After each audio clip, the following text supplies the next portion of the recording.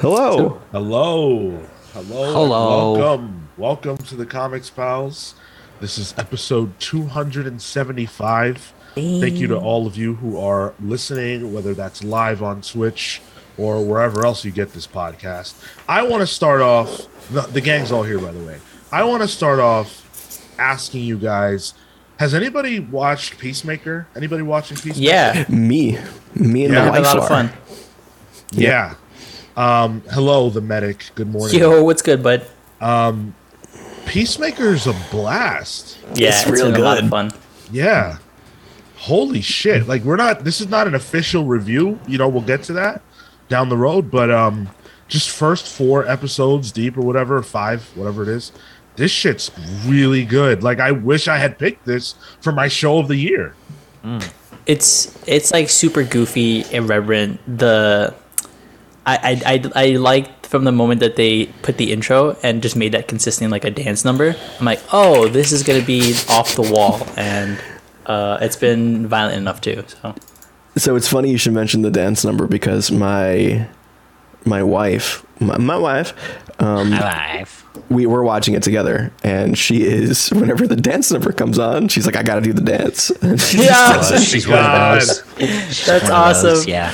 Dude, get that you recorded. can't skip it. You can't skip it. I skip it every time. How? It's so good. Except the first time. It's like an anime. You always watch the intro the first time, and that's it. Yeah, like I mean, I get a little bit of extra show with mine too, so I get to see it live. Creek or something. Yeah, can you record that? Can you like? I'm not sure she'd want me to. All right, well, You guys should do it together. I don't dance. I Oh don't yeah, dance. that's I on dance at TikTok, my bro. wedding, that's it. Yeah. No, I'm you not. know, Tyler stands in his fucking living room and does that dance. Yep. Whenever his wife does. Come on, no, Tyler. no. I just Come do. on, dude. I do some like David Byrne looking dance moves. That's about it. Who the fuck is David Byrne? Really, talking heads, man. Nothing. No. Oh, okay. Morning, You talking heads to me? morning, Harris. Morning, Hermes Pip. Welcome, Harris, you guys. putting in that Harris, work? have you slept at all since the Pokemon stream yesterday? I feel like you were on the whole time, just chatting it up. Thanks for being there, by the way. Peacemaker is the biggest show in the world. I know. What? The Excuse most me? streamed show in the world. Yeah. That's incredible. Huh? Yeah. It's true. It's real Who's doing good. Who's doing those numbers? Well, listen. Mr. Nielsen himself. I used to think Leslie Nielsen did all the ratings. I was like, man, that guy is a workhorse. How come I don't have a Nielsen home? Like, they never asked me. They never checked I don't think what that's I'm watching. real. I don't think that I've never met somebody who had the Nielsen box. It's because we live in the city. That doesn't Yeah. mean shit. I don't like. What does that mean? I feel like the demographic is usually like Middle America where they do those tests. That's For what I always Peacemaker? thought. Yeah. White John Cena guy. Oh, Yeah. right there. Yeah, America-loving, gun-toting peacemaker. Absolutely. Eagly. Eagly's great. So Kale, you like Suicide Squad, right? I did, yeah. Yeah. This is a lot of that kind of feel. Same Alright. vibe. It almost Wow. feels like James Pirate it. Gunn agreed to do Suicide Squad just so you can do the show. I think can it's see better it. than Suicide Squad. Yeah? Yeah. It's more I think- accessible. Yeah. I think the cast was probably a bit more engaging in Suicide Squad, but I like that this feels more like sitcom-y in that sense. I'm digging it. Sitcom. It's got those beats on it. Huh. Hermes Pip says, I think this is better than Suicide Squad. Yeah, I completely agree. This is better than Suicide Squad? Come on. Oh, this podcast is, podcast? yeah. Oh, Yep. thank you so much. Starro's Yeah. not even here. Well, he was the worst part of the movie, so thank goodness. Sultan of Swing says Peacemaker's excellent. Completely agree. I just wanted to, get you guys ramped up by mentioning how bad Starro was in the movie. I'll let it go because Peacemaker is really good. I'll give it that. If I can get McKenna, my wife, to watch a comic book show, you're doing something right. Yeah, you win. Definitely. We won't spoil it for anybody who hasn't watched it, but we will eventually review it because it's worth it. I think. I do Clearly, recommend it highly. Yeah. watching it. Yeah, it's very good. Go watch it if you've got HBO Max, but not before you finish hanging out with us. And if you want to support the show, there are plenty of ways that you can do that. Make sure that you guys are leaving us a follow, a rating, and a review wherever it is that you catch this podcast. Even if it's Spotify, Apple Podcasts, wherever it is, help us out by leaving us a rating and a review. YouTube.com/TheComicsPals. Subscribe to our channel for free. Like the video, share it with your friends. All that stuff is free to do, and it helps us out a lot more than it costs you. We unlock community posts, which is pretty cool. I'm going to be messing with that this week. Go check out our Saga Book Club. We're pretty proud of that one. 2 hours of us dissecting one of the best modern comics of all time. Absolutely. High praise. And then listen to our review of issue 55, which dropped the next day over on Pals Pulse, which you can tune into live on Twitch every single Wednesday at 6 p.m. Eastern, or catch on YouTube and everywhere else the next day, Thursday. I think the Saga review got overshadowed by the Dick Gate in Human Target #4. Oh man, you know what? I'm giving too much to this podcast. Okay, I had a revelation this week. Too much material, Sean. I gotta stop. If I ever want to be a big boy and make it in this business of writing comics, having clips like that out there of me is not gonna help. So you know what? I'm done. I'm not talking about these things anymore. I'm not. I'm not. Highly doubt that. I feel like that'll would help. Those are critical analysis pieces. Yep. In a comic that came out this Wednesday, Jed McKay managed to sneak in the phrase "dump truck ass" when referring to MJ. My understanding is he didn't even sneak that in. No, he put it in. They saw it. And they're like, "Yeah, fine. Yeah. Yep." This is good. I heard very good things about that one shot. It's a Black Cat Mary Jane team up issue where they go against Parker Robbins, aka the Hood. So I love the Hood, dude. Oh, dude, Black Cat Mary Jane would go against me. I saw I think it was a tweet talking about who could be the next, who could be the street level big bad. Yeah, it's the Hood. For me, it's the Hood, dude. Yep. You don't think he fizzled out with Bendis? I do, but I feel like there's a lot of meat there still, for the right writer, For the right writer, he's a cool character. The right writer. The medic says, just to be clear, you're talking about the new Suicide Squad, not the one with Will Smith where he stole the entire movie. Yes, we are talking about the good one. Yeah, the one with Will Smith. When it comes to Parker Robbins, I got one thing I got to say about that. This is a certified Hood classic. So's this podcast.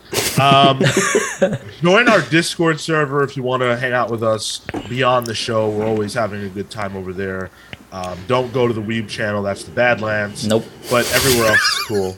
That's the Wolverine, Logan Badlands thing? Old Man Logan Badlands? That's where the mutant Hulks live. That's where the mutant Hulks live. It's like the Bronx. You're not supposed to. Dude, there's a map of New York City, and it shows you all the bad areas based on colors. The whole based on colors.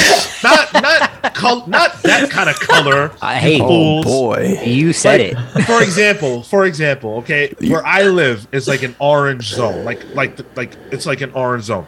The whole of the Bronx is red. That means if you go there, the odds of you getting out alive are not high. That's the Weeb champ. Dude, I've fallen asleep on the train in the Bronx. It's fine. Did you have everything you got on the train with in your pockets? In my pockets, yeah. I left my dignity somewhere on the train, but well, I'm telling you, man, it's dangerous over there. I wouldn't go alone. Anyway. No, just kidding. There are people I love in the Bronx, but I don't see them. I go to the Bronx weekly. I really do. Although I should probably stop that. Anyway, we have a lot of show for you guys today. We're going to be talking about the book banning controversy that has brought Mouse up to the second and fourth best-selling books on Amazon. Amazing. Yep. Book bannings don't work the way they used to. Sorry, Middle America. How did they used to work? It used to be that if you banned a book, you know, it wasn't that accessible, and you had to go to some underground area to get True. it. You know, Yeah. Nowadays, you can just go to Amazon.com and buy that shit and sell it out.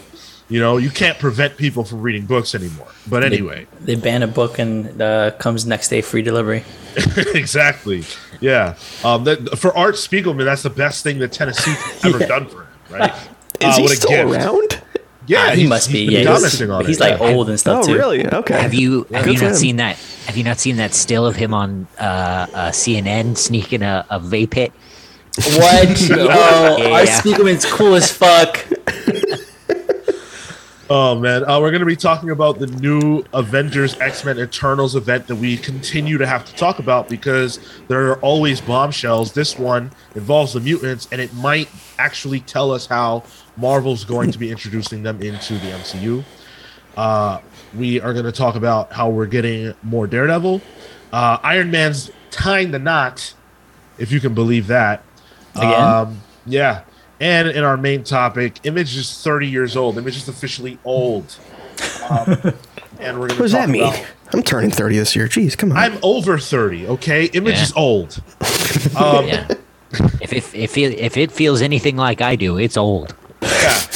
I mean, everybody that works for Image has gray hair. Let's be real, okay? These dudes are not spring chickens. At least all the originals, right? And so we're just going to talk about the legacy of Image and that 2010 dominance, you know, the 10s era dominance, and what Image has to do in the future to stay relevant. So that's the show we've got planned for all of you guys. If you're watching this live or wherever you can comment, let us know what you guys are thinking about Peacemaker. If you're into Peacemaker, let us know. It's been a lot of fun so far. Not Peacekeeper. It's not Peacekeeper. It's Peacemaker. Not Peacekeeper, Peacemaker. And also let us know what spin-off, because James Gunn said this week that they're going to do another Suicide Squad spin-off. So write in and let us know what you think it's going to be about. I'm saying it's Ratcatcher 2. No, what? My King Shark, wife- bro. There's a lot of CG there. I don't know if Yeah, that. that's tough, man. That's tough. My wife wants a Weasel series. No. Weasel. She was a big fan of Weasel. Apparently Marco is too. Bro, his whole like bit in that thing was dying and coming back to life. Yeah. Yeah, it's great. He's still around. Best character. The medic says Polka Dot Man. Didn't he get iced? He did. Yeah, He he did. did. Oh, but you know what? I could see. Spoilers. The prequel. I could see a series I'm like that though. No? Like Starro. what? Where he comes Like- back? No, not he goes back, but like a prequel situation. Oh yeah, I really need a prequel of Polka Dot Man. I mean, you don't need it, but I could see it. I mean, if you had to, but I feel like Ratcatcher 2 is immediately more interesting than a Polka Dot A Man. little more prequel. compelling, yeah. Unless What we're gonna about, meet the fam. Bloodsport. I mean, yeah, right, Yeah, that'd be obviously, cool. but I didn't say that or Margot Robbie because they're definitely not doing it. In fact, in the Hollywood Yeah, no, I Reporter don't, I don't think so.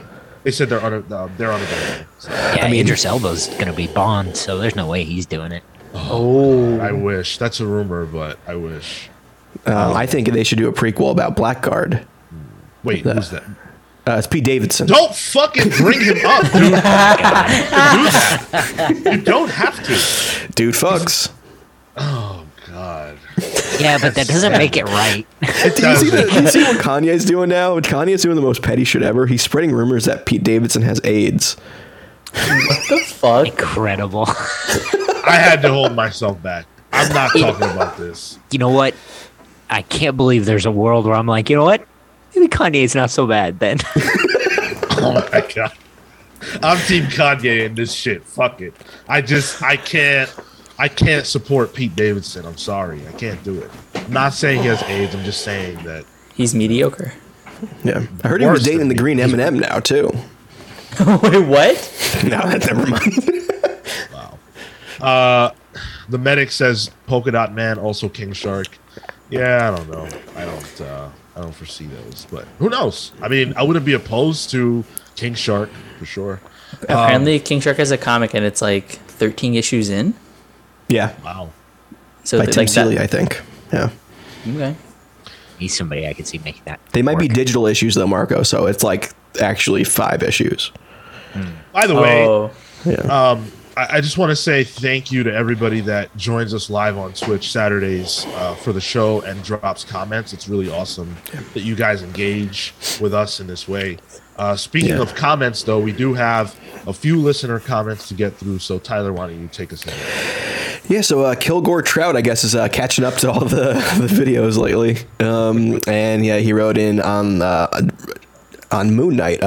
They should move Moon Knight over to Hulu so that we can get proper Moon Knight violence. I don't think Disney is moving any of their Marvel stuff to Hulu. No. They did on there now. Hellstrom, which for like a season. They did that MODOK show, and I think that's all they're doing. It's Disney Plus all the way now. Yeah. Go ahead. I feel like it's like the shows like Hitmonkey's on there right now, right? Like the shows that are more like offbeat, not that maybe aren't productions by like a full Disney Plus team. Those seem like Hulu productions. So, and I don't know. I don't even know if moving it over necessarily makes it more violent or allows for that violence, because we've been getting good action sequences and stuff like Mando. Not the same kind of like hardcore violence, but I don't know. I don't see that as a problem.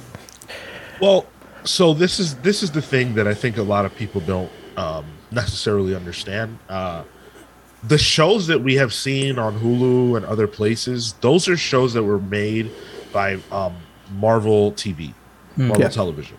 And Marvel Television might as well have been a different company for all of the integration or lack thereof, rather. They're not a part of Marvel Studios. Those were not overseen by Kevin Feige. Very little overlap. And the end of Marvel Television, like the tail of that, is the shows that you're still seeing. Whether there will be anything beyond these shows is up to Disney and Marvel Studios, but it will probably be very limited whenever that does happen. But when you look at the slate of television shows that are Marvel based coming to Disney Plus, I really can't foresee them doing more shows that pop up elsewhere, right? Like they're already doing so much. Especially from an accessibility standpoint, you want these people to kind of be invested in this universe and to make them subscribe to a different subscription to get all those pieces. I mean, if you're watching like Book of Boba Fett right now, which is good, guys, stop reading internet, rumors about it. But like a Wookiee rips a guy's arm off. So, that's cool. Oh, look, Matthew P.L. Murphy just got gifted a sub by Kale. Hey. Oh, look at that. Oh. Wow, okay, Kale, but Matt, What does that mean? You should have subbed, you jerk. I'm just kidding. I think it randomized it. Did you pick him or it randomized it? No, I didn't know what that meant. I thought it would do it, and it would be a good thing. I didn't know it would. it would pick a whole thing. That's a good thing. It picked Matt. Yeah, it picked Matt. Yeah, so good for Matt. I'm fucking done.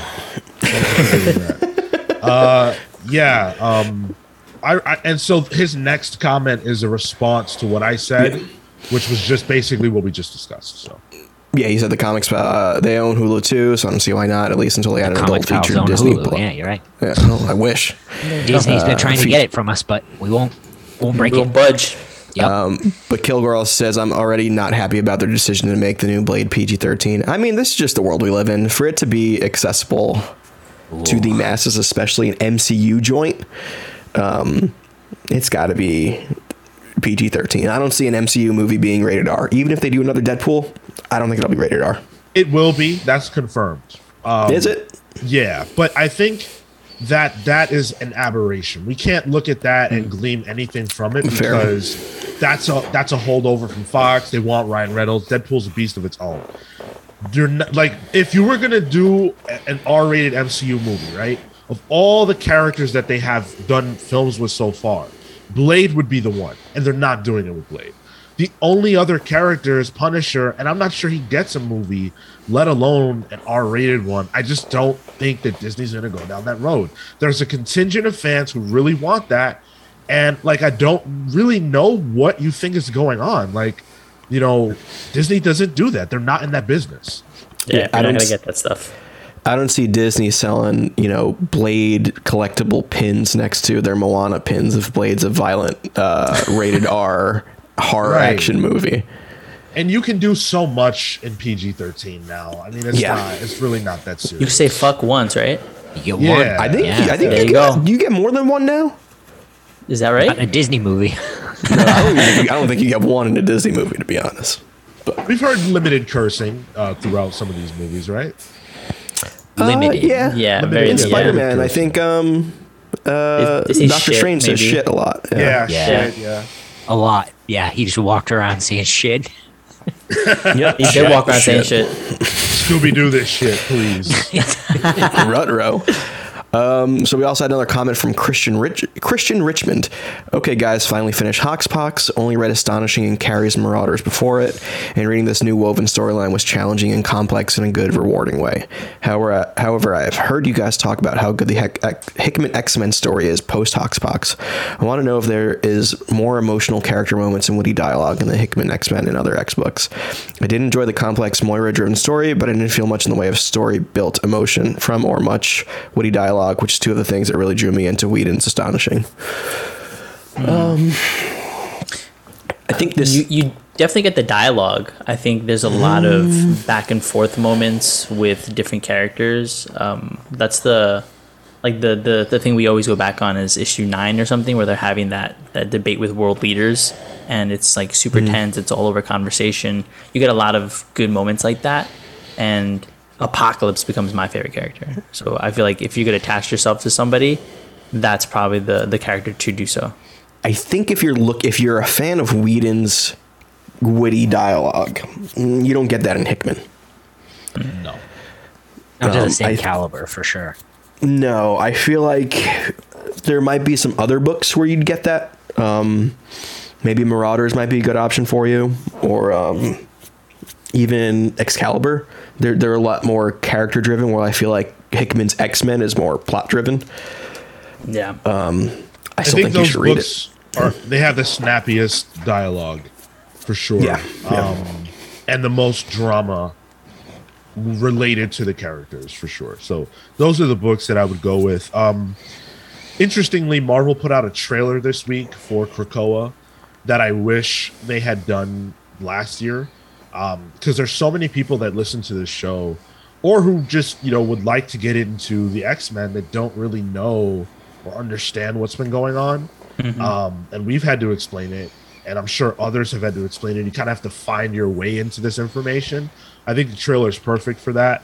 So yeah, it gives you a good idea of what you're going to get from this era. So I'd recommend to go check that out if you need a frame of reference. But yeah, don't go into this expecting Hickman or Whedon-esque dialogue, for sure. Did you intentionally skip over Harris's comment, Tyler? Nope, I just accidentally scrolled past it. Harris. I remember Harris's comment. So Harris listed his own top 5 X-Men in no particular order. And I'm going to preface this by saying this is the most buck wild top 5 I've ever seen for an X-Men. Like, no offense, Harris. I love the list. But, like, this is like... I can tell you actually like these characters if you put them up here. So you have Mimic, Morph, Darwin, Colossus, and Cypher. Pretty cool team. So I've never made bones about it. I'm friends with Harris in real life, and I can tell you right now, these are the characters he really loves. This is how he is. He always loves.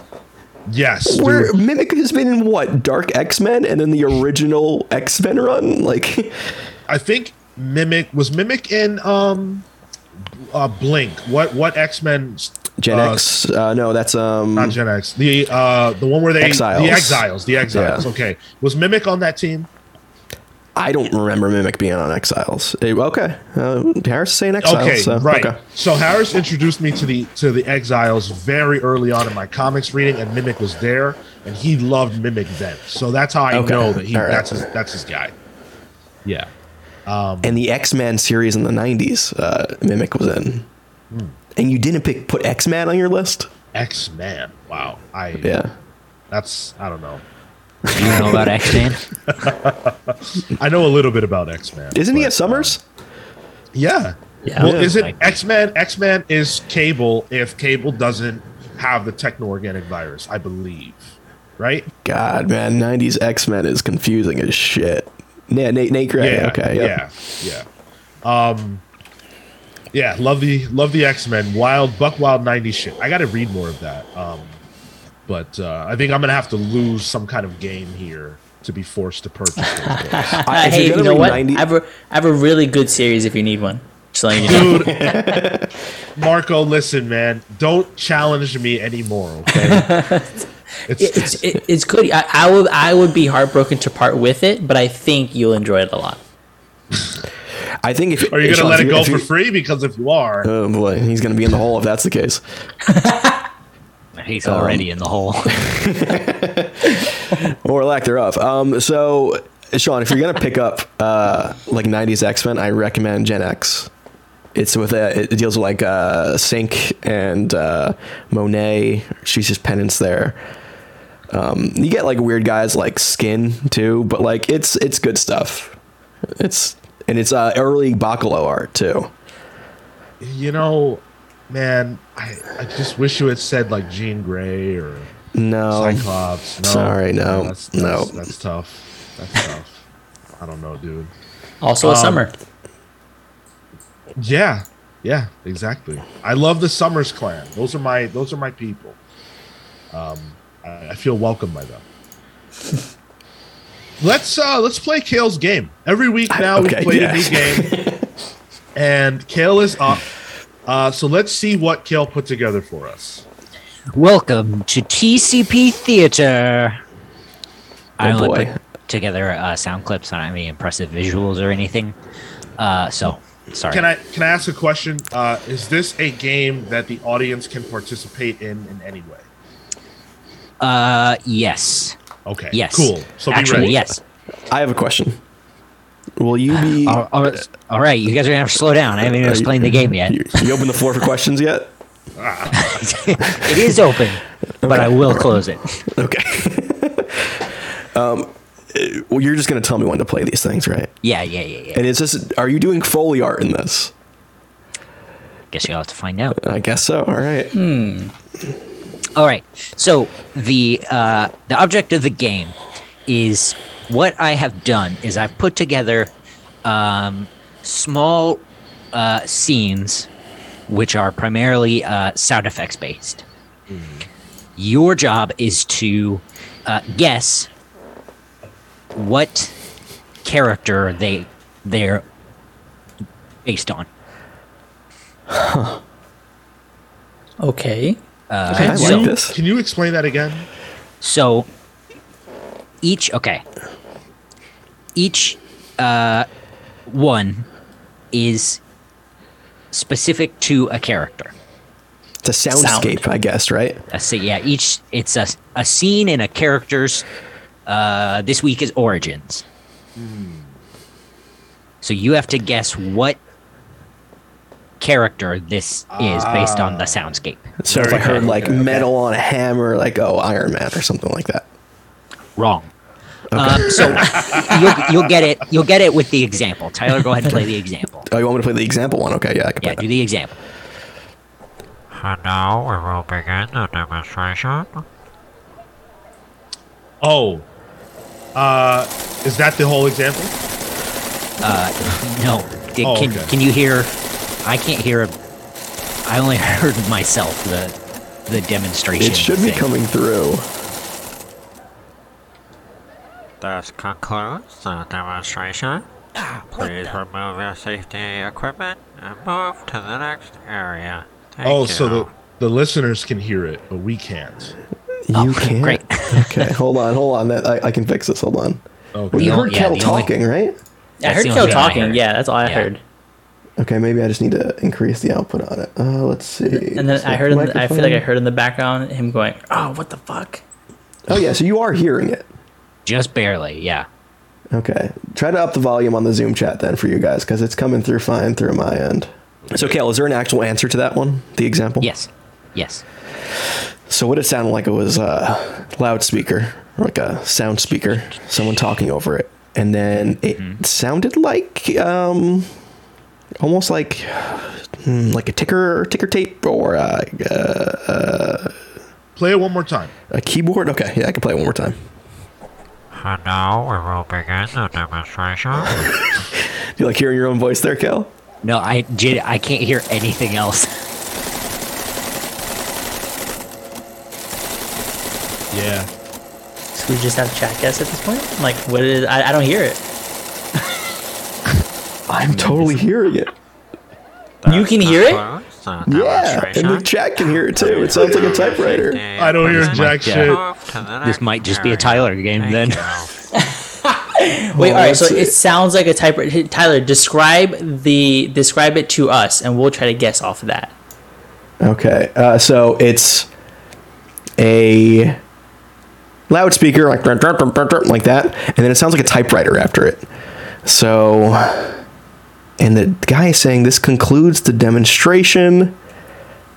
Please, it sounds like a money catcher. Money counter. Money counter. Typing. Welcome, OMG Amango. Thank you for the comment, man. Appreciate you. I really thought this would be a lot easier. Is it Clark Kent? No, you said Origins was the hint, right? Ben Urich. His origin would just be birth. Oh. It would be the sound of someone being birthed. Give us a hint, Kel. Okay. The typewriter is a sound. It's not a typewriter, but it would be advanced in the 60s. Computer? And there is more to describe in the clip that you missed, Tyler. Oh, okay. I got it. It's Spider-Man. It's Peter Parker. Yeah, it's the lab accident that created Spider-Man. Okay. Was that a centrifuge sound? I don't remember what the sound was. I heard the owl. in the crowd, so yeah. I assumed. Okay, I get it. You guys heard that one now, though, right? Like I fixed it. Barely. We heard more. Yeah. Okay. All right. Well, let's try the first one. Cal, can I go with the first one? Yeah, do the first one. Let's see. Is it still Origins? Is that just the that's across the board? Yeah. Okay. All right. Wait. Try going on mute. So maybe we won't interfere with the sound. Mm-hmm.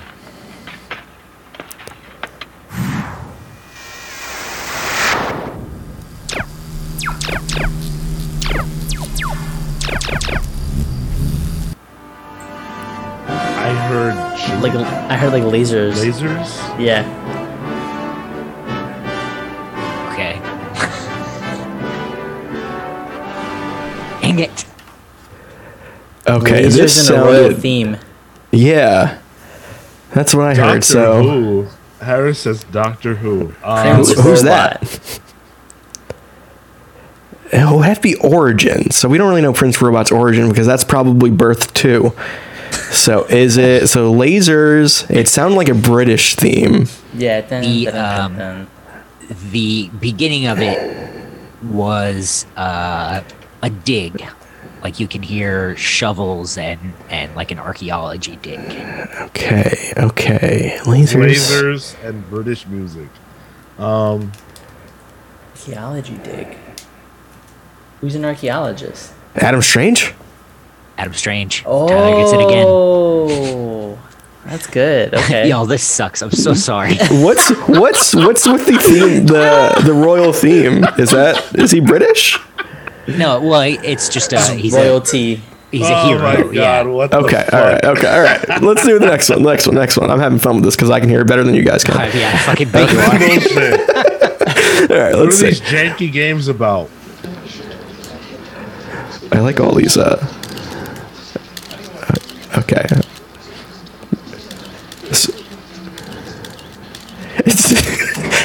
Harris said this game is called Vague Sounds. Ladies and gentlemen, I present to you...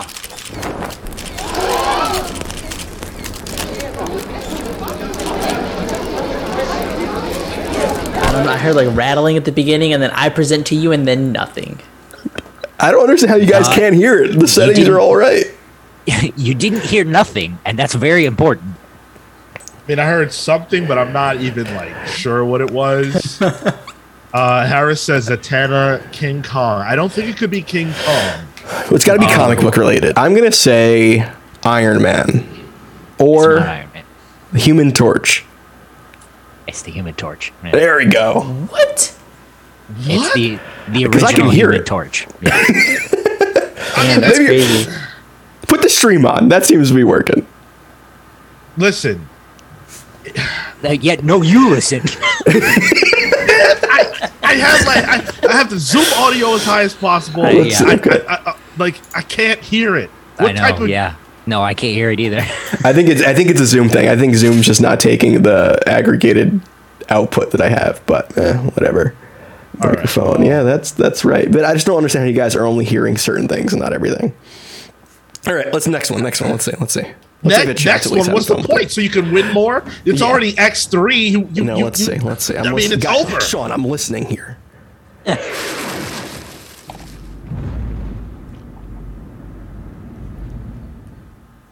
I can hear Kale swallowing more than I can hear anything. That's the only time I hear is big gulps. So Sean thinks it's Matter Eating Lab. Oh, this one It's is a Green Matter- Lantern. This one's Green Lantern. Nope. It's not. It sounded like a rushing This like is Superman. engine. This is Mom and Pa Ken finding Superman's spaceship. Yep. Oh, there's the Man, baby. these must be pretty elaborate. Baby? Kale. Baby, They really are. Yeah. What They fucking really are. baby? It's pretty It's good. it's I- Pretty good. I worked really hard on this. it's such a shame because you can hear that there's production there. There's production. It works. But Zoom doesn't want to play ball here. So Tyler just guessed 3 times. One for each of us. one for each of you. I'm I'm trying to figure out what I even heard. So if I can describe it, it's if I can describe the sounds, it was the spaceship, and then it sounded like it crashed, and then you heard like a pickup truck sound, and then a baby crying. You know what? I'll say this. Because the game's over. I'm ending the game. That's the end of it. Oh, So thank goodness. Okay, Tyler wins. Happy. Clap it The up. fix is in. A for effort, because this actually is a good game in concept. But F for the fact that the contestants can't hear it. Well, the chat can. This is the chat game. And notice how the chat has gotten 0 of them correct. That's not on Kale. And that Harris has guessed Doctor Who, Adam West, a typewriter, and King Kong. Okay. Oh, I mean, that just seems like a misunderstanding of the rules, but I mean, that's not on Kale. Guys, that's been an episode of Vague Sounds. to be fair, that's a lot better title than what I came up with. What was your name? It was TCP Theater. Oh, right. Which would be the case if everyone could hear it. Yeah. All right, maybe I'll figure that out next time, and we actually I don't stay on the toilet for an extra half hour, and Jesus Christ. actually do that, guys. I didn't feel good this morning. All right. What did you get into last night? Just playing Pokemon and drinking, man, and then oh boy, burritos, Pokemon, drinking. It was a bad idea. Got a Kale, case good of job. Bud Not anymore. Good job, Kale. Said Sean reluctantly. Yes. Good effort. I will. I'll put the actual audio clips in the Discord, and everybody can enjoy them if they so choose. It's nice though. It feels like those or not, things that as you it would were. you put on YouTube and fall asleep to. You know. Yeah. I'd rather hear the moan fart thing that you have. The moan fart thing. What are you talking about? I, Why can you guys hear that and not anything else? I can also hear the Magneto one, to be fair. Okay, all right. I definitely thought about asking for that one for Saga. Oh, man. Moan, bark, fart. Yeah, that's Saga. Yep. Oh, man. We should ban that that on this podcast, that audio. 'Cause it has moan. It's efforts every moment. You can't ban that. Yeah. Well, we don't ban things here. Unlike Tennessee, Oh, that's a segue. Thanks, man. Who voted to ban Art Spiegelman's mouse from one of their school districts. They claim that the reasoning is due to the use of bad language, like the word bitch, damn, and God, as well. That bad word, God. God, yeah. As well as an image of a nude woman. And so the discussion has been about whether or not we should be allowing children to see, and I believe this was 8th grade, we should be allowing children to consume books that are, that have bad language, nude women, or deal with subject matter that is going to be maybe tough for them to grapple with. And so, unfortunately, it was voted that mouse would be banned. This, of course, sparked a firestorm of conversation on social media about book bannings, book burnings, and just how awful it is. It's worth pointing out that this happening represents a bigger agenda on the part of a lot of right-wing groups, conservative groups, who are actually targeting school districts and going to these, encouraging their members to go to school board meetings and things like that and challenge books and ask that they be banned, put them up for vote. This, of course, goes hand in hand with the critical race theory arguments that happened last summer and banning that as something to be taught in schools. So obviously, I don't think I'm speaking out of turn when I say that we all agree here that this should never happen, right? Oh, sorry. I misheard you. I thought you said we all agree that this shit never happened. I'm like, yo, what podcast am I on? Yeah, I didn't know I was on that kind of podcast. Whoa. You're definitely not. But it's just unfortunate that whenever something like this happens, there is the children are used as the scapegoat, right? And that's what I hate the most. It's this idea that children can't handle this kind of content, and they certainly can. And I don't even think it's like a question of handling it. I think it's also what you think. Marcus Jury came in again. Is that what you think? Marco's trying to deep your voice. You sound like the villain from The Mask. We're having a serious conversation now. It's deep voice Marco. Is that better? No, not at all. You gotta work on your drivers, dude. It's the funniest glitch that can happen. Is that better? Would you fuck me? I'd fuck me.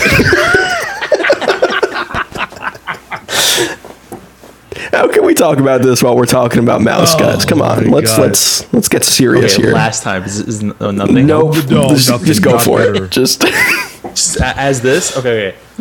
I think the other part of this issue is that like people don't think that you can grow out of this because it'll like bog you down with what it is. I can't. No. I'm trying to hold it in, but I can't. I mean, it sounds like you just hit puberty, dude. And you're talking about grow out of this. Like, you had like your new X-Men secondary mutation there. And I think it's funny because I'm trying my damnedest not to laugh while I know. the book about the Holocaust is really trying to take him seriously for what he was going to say. No change. No change. Let's just go. I mean, okay. All right. Get out of your system, Marco. I can get past it. I can get past it. I can't, dude. I can't. You gotta fix that shit somehow, man. That's crazy. Sean, do you want to talk about mouse? Wait, say something. Last try. It's a mixture of both now. You better try again. Is that if I hop out and hop back in, will it ruin everything? No, I can fix it. If you want to hop out and hop back in, just let me know when you're back in. All right, I'm 2 seconds. All right. Incredible. Wow, that's amazing. Oh my god. From Beyond the Stars says, my laptop crashed, but I was typing that kill. I enjoyed the game, even though I am trash. Usually I can identify audio in 2 seconds from things, but damn, I got nothing. Harris says, spit take from Beyond the Stars again. I love seeing Sean fall out of the chair again. How could I not? That's insanely funny. And now our entire... Okay, it's back. Harris said Marco Barry White edition. Marco, are you... Anything. That's better. I think so. Say more words. I'm saying more words. Nope. Jesus Christ. It's like not as bad as before, though.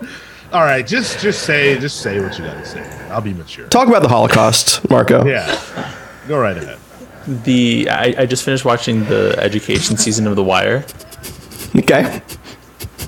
So, like, one of the things that I feel like is counterintuitive is like being able to challenge a young person with something because they're bro, I'm gonna fix this and then I'm gonna come back in. Bro, This is so close to the drunk episode. I don't want to know what the drunk episode would be like. All right, can I talk about Mouse seriously? Yeah, go ahead, man. Go ahead. So Mouse, honestly, was the first graphic novel I ever put my hands on. I went to a small Catholic school up until the 8th grade. It was like a pre-K to 8th grade kind of Catholic school.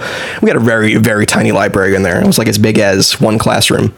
But they had Mouse there. And I picked it up, and I fucking loved that book. And honestly, I think that was my first introduction to, like, what the Holocaust was, to be honest. I remember picking it up before I even really learned that in history class. So it's kind of a really important book for me.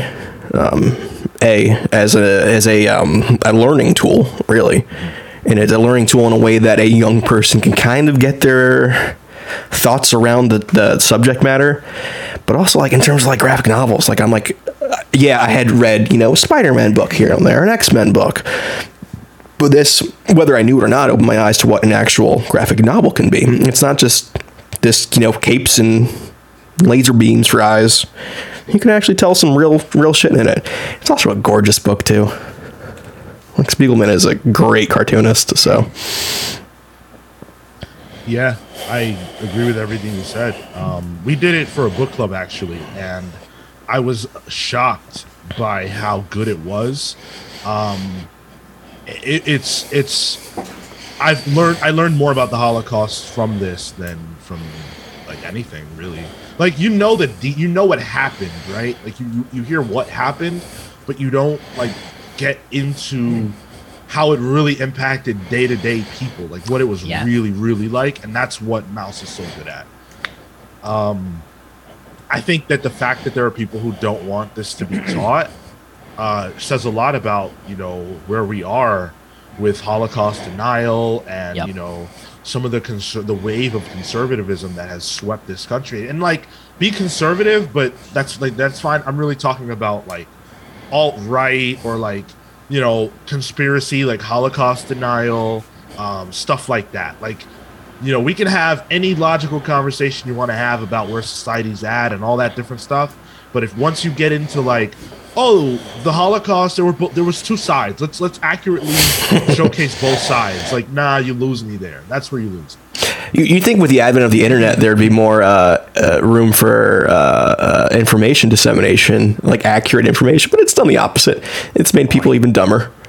And this just makes me realize, like, adults who stay at home all day and have access to the internet and don't have to work while their kids are at school are the ones that are probably at these meetings. I'm like, learn a hobby. Like, life. Yeah. This reminds me of like this is more wrestling stuff, but like one of the NXT referees was like, he went down that rabbit hole of like the alt-right and was at these school board meetings and stuff. It was like for like the anti-masking movement and like unmask our children sort of shit. And like it really sucks people in, and they think they're doing something like, but they're not. And a lot of us probably have family members who get into that. Like you watch someone fall into a hole and it's like, wow. Yes, 1,000%. If you know me, you know what I'm talking about. But yeah, not Holocaust denial, but you know, other holes. Very similarly, did I tell you guys a family member when COVID first came around told me to mix bleach with my drinking water? Yeah. Did you do it? I sure did. Oh yeah. No. I was on Reddit and I saw some employer took an air humidifier and did a water bleach solution in the office, and that was the solution for COVID. Now, actually, let me read the comments real quick.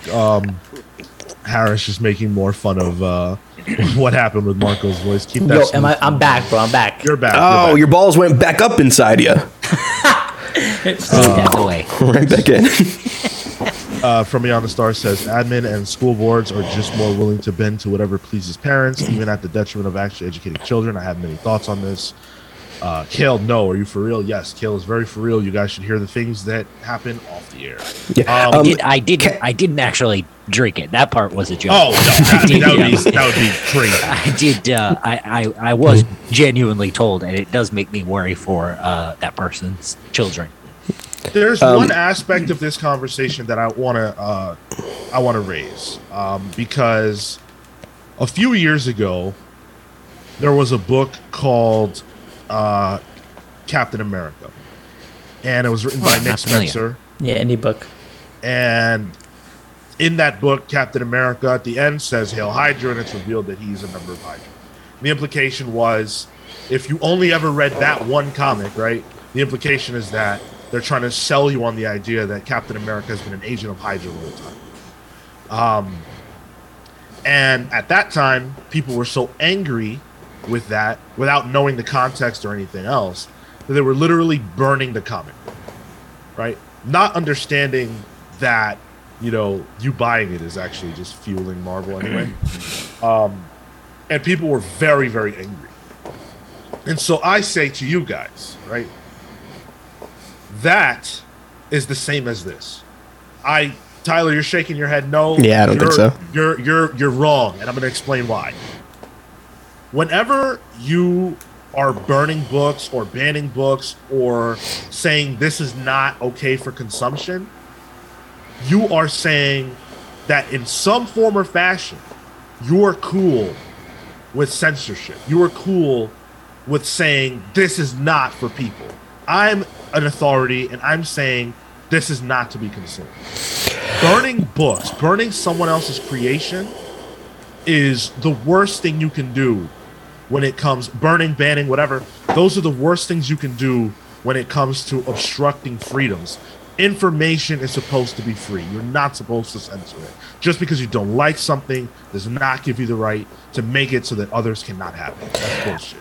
I was thinking more along the lines when that Captain America thing was happening, and I don't want to compare a Captain America book to a book that's actually about the Holocaust. I think the subject matter is a little heavier in one than the other. But I thought the book burning of that Cap issue was more a protest thing, where this is a literal censorship. I don't think anyone expected them to cancel Captain America. That's not happening. I think some people wanted Nick Spencer off the book, I think.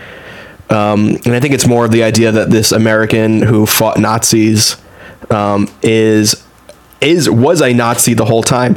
Again, out of context. That's how it may seem. I can see the uproar about it. I didn't agree with it because I'm like, the comics guys like, hey, let it play out sort of camp on that one. But I think this mouse thing is a little more important and heavier than a superhero book. Of course it is, yeah. But what that's taking what I'm saying like at a very base level. I'm not saying that, I'm not equating them as equal. I'm saying that it's always wrong to do this. that any time that you're looking to obstruct someone's creative choice and say this is not okay to consume is censorship that I don't stand behind. And I think it's funny that people get it in one context, but they don't in the other. And that's why things like this will always happen. People will always come up with an excuse for why it's okay to do this. It's sad. It's sad. But like I said at the top of the show, you can no longer succeed at this endeavor because Maus is now number 2 and 4 on the best-selling books list. And now you've reminded people why this book is so important. Yeah. How do you do a book? Is this more of this is a book ban within the school district, right? And this isn't even like a Tennessee thing across the board. This is micro school district level. Yeah, and it's not banning of sales of it. It's just schools can't carry the book. I'm getting that correctly. Yeah. Okay. Yeah, because you cannot effectively do a literal book ban. Well, they can't carry it because of the internet. But they can't carry it or they can't teach it. The school district cannot carry it and they cannot teach it. Okay. It's banned from the district. Gotcha. Okay. That's a shame. Banned from the education system within the district. Yes, and on top of that, there's a transcript available for the conversation that led to this ruling. And one of the things that they discuss is, what do you do as a teacher if your student pulls this book out at lunch and quotes from it? You can't punish them because they're quoting from a book that you assigned. So this now opens up the door for teachers, theoretically, if a child did have Maus in their school and they were reading from it at lunch or wherever, to say, hey, that's not appropriate for school, here's detention or here's, whatever it is. Here's the Bible, which is what they're actually trying to make. Right. Oh, that book happen. where God sent down raging menstrual bears to maul children? That's the prophet Elijah story, actually. Listen, I'm fully aware of the prophet Elijah. Struck down on this podcast.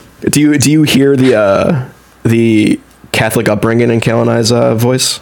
Yes. I mean, they've heard it from me for a long time. So wait, I'm confused by that quote. Like, the danger is if you're whatever context you have this book at school and you quote from it. Well, first of all, if a kid in a 5th grade kid pulls out a book and starts quoting it, I'm ragging on that kid as a nerd right away. Yep. So I don't think that's happening unless it's Goosebumps, specifically Deep Trouble. That's allowed, but anything besides that, not allowed. Under the Sink? Nope, not allowed. What? Yeah, exactly. Hermes, dork. Yeah, if a kid starts talking about a comic book, automatically a dork. Wait a minute. Listen, no, you're not wrong. Nobody's stopping you. It's just a weird situation to be like, oh well, this can happen. It's because that's really not like, if you take it at face value, sure, they look like concerned parents, but there's an agenda behind this, and that's why it's not even worth validating by analyzing what it is that they're talking about. That's why I didn't even bother to pull any quotes. It's all bullshit. It's all bullshit. There's no justifiable reason for this ever.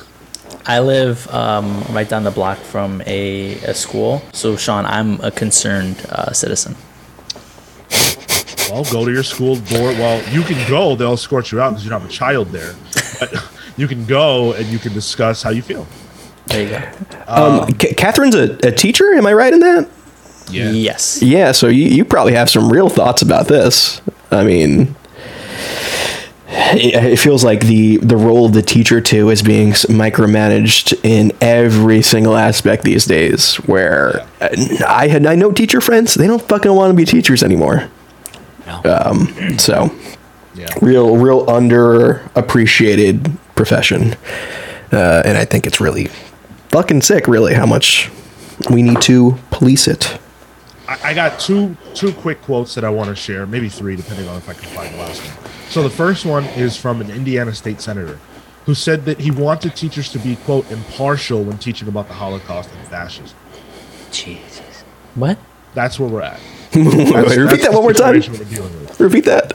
Okay, an Indiana state senator said that he wanted teachers to be impartial, quote, when teaching about the Holocaust and fascism. What's in part? What the fuck does that mean? Well, Both that's code sides. for, right? Well- we don't want to teach kids fascism so that when we have the fascism, they won't recognize it. Right. Like now. Exactly. Yeah.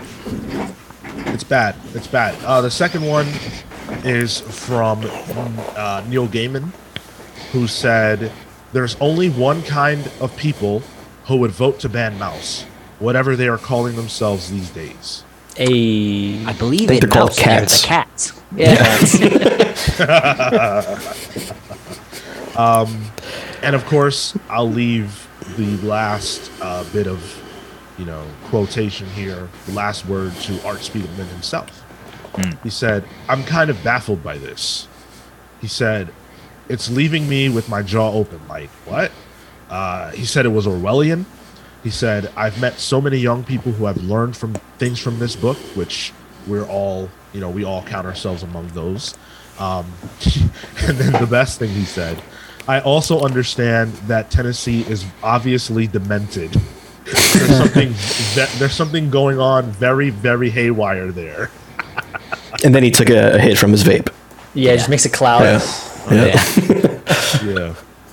So I don't think that there's anything more that needs to be said. We understand that this is bad. It's the worst thing going. Screw you, Tennessee, but not the people who live there, just the ones who are about this. And let's fight against this anywhere we see it. Never. We're going to see this snowball too. Yeah, of course. This is what's happening. It's an agenda, and it's winning. And they're using children, and that's what I hate the most about it. Yep. Before we get on to the next subject, which will be more fun than this, although nothing will beat that Marco's deep voice. Puberty Marco's my favorite character on the show. Kind of into it, Marco. I was like, feeling some stuff. It was a little sultry there, Marco. Tyler's like, oh yeah, maybe I could leave my wife. We could do. You want to do a Zoom later?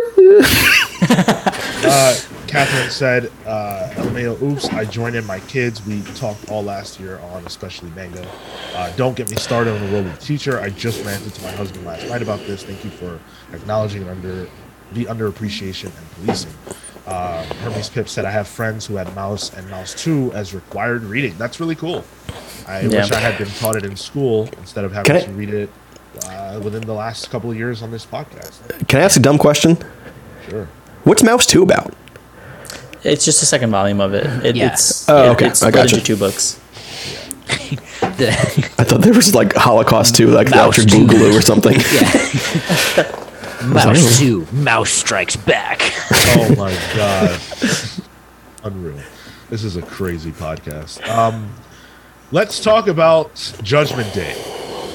I would love to. The Book of Revelation. Tyler, let's go. We're here. I got it.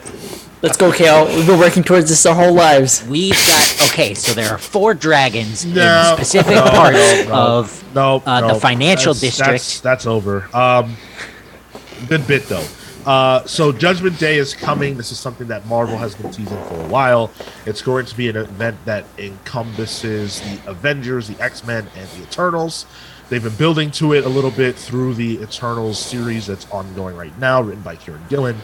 And this week, we got a couple of teaser images that feature dialogue that appears to be from the actual Judgment Day book or one of the books that's leading up to whatever the event will be. So, Tyler, do you have all 3 or just the major one? I got the major one. I felt like the other 2 were a little more obtuse.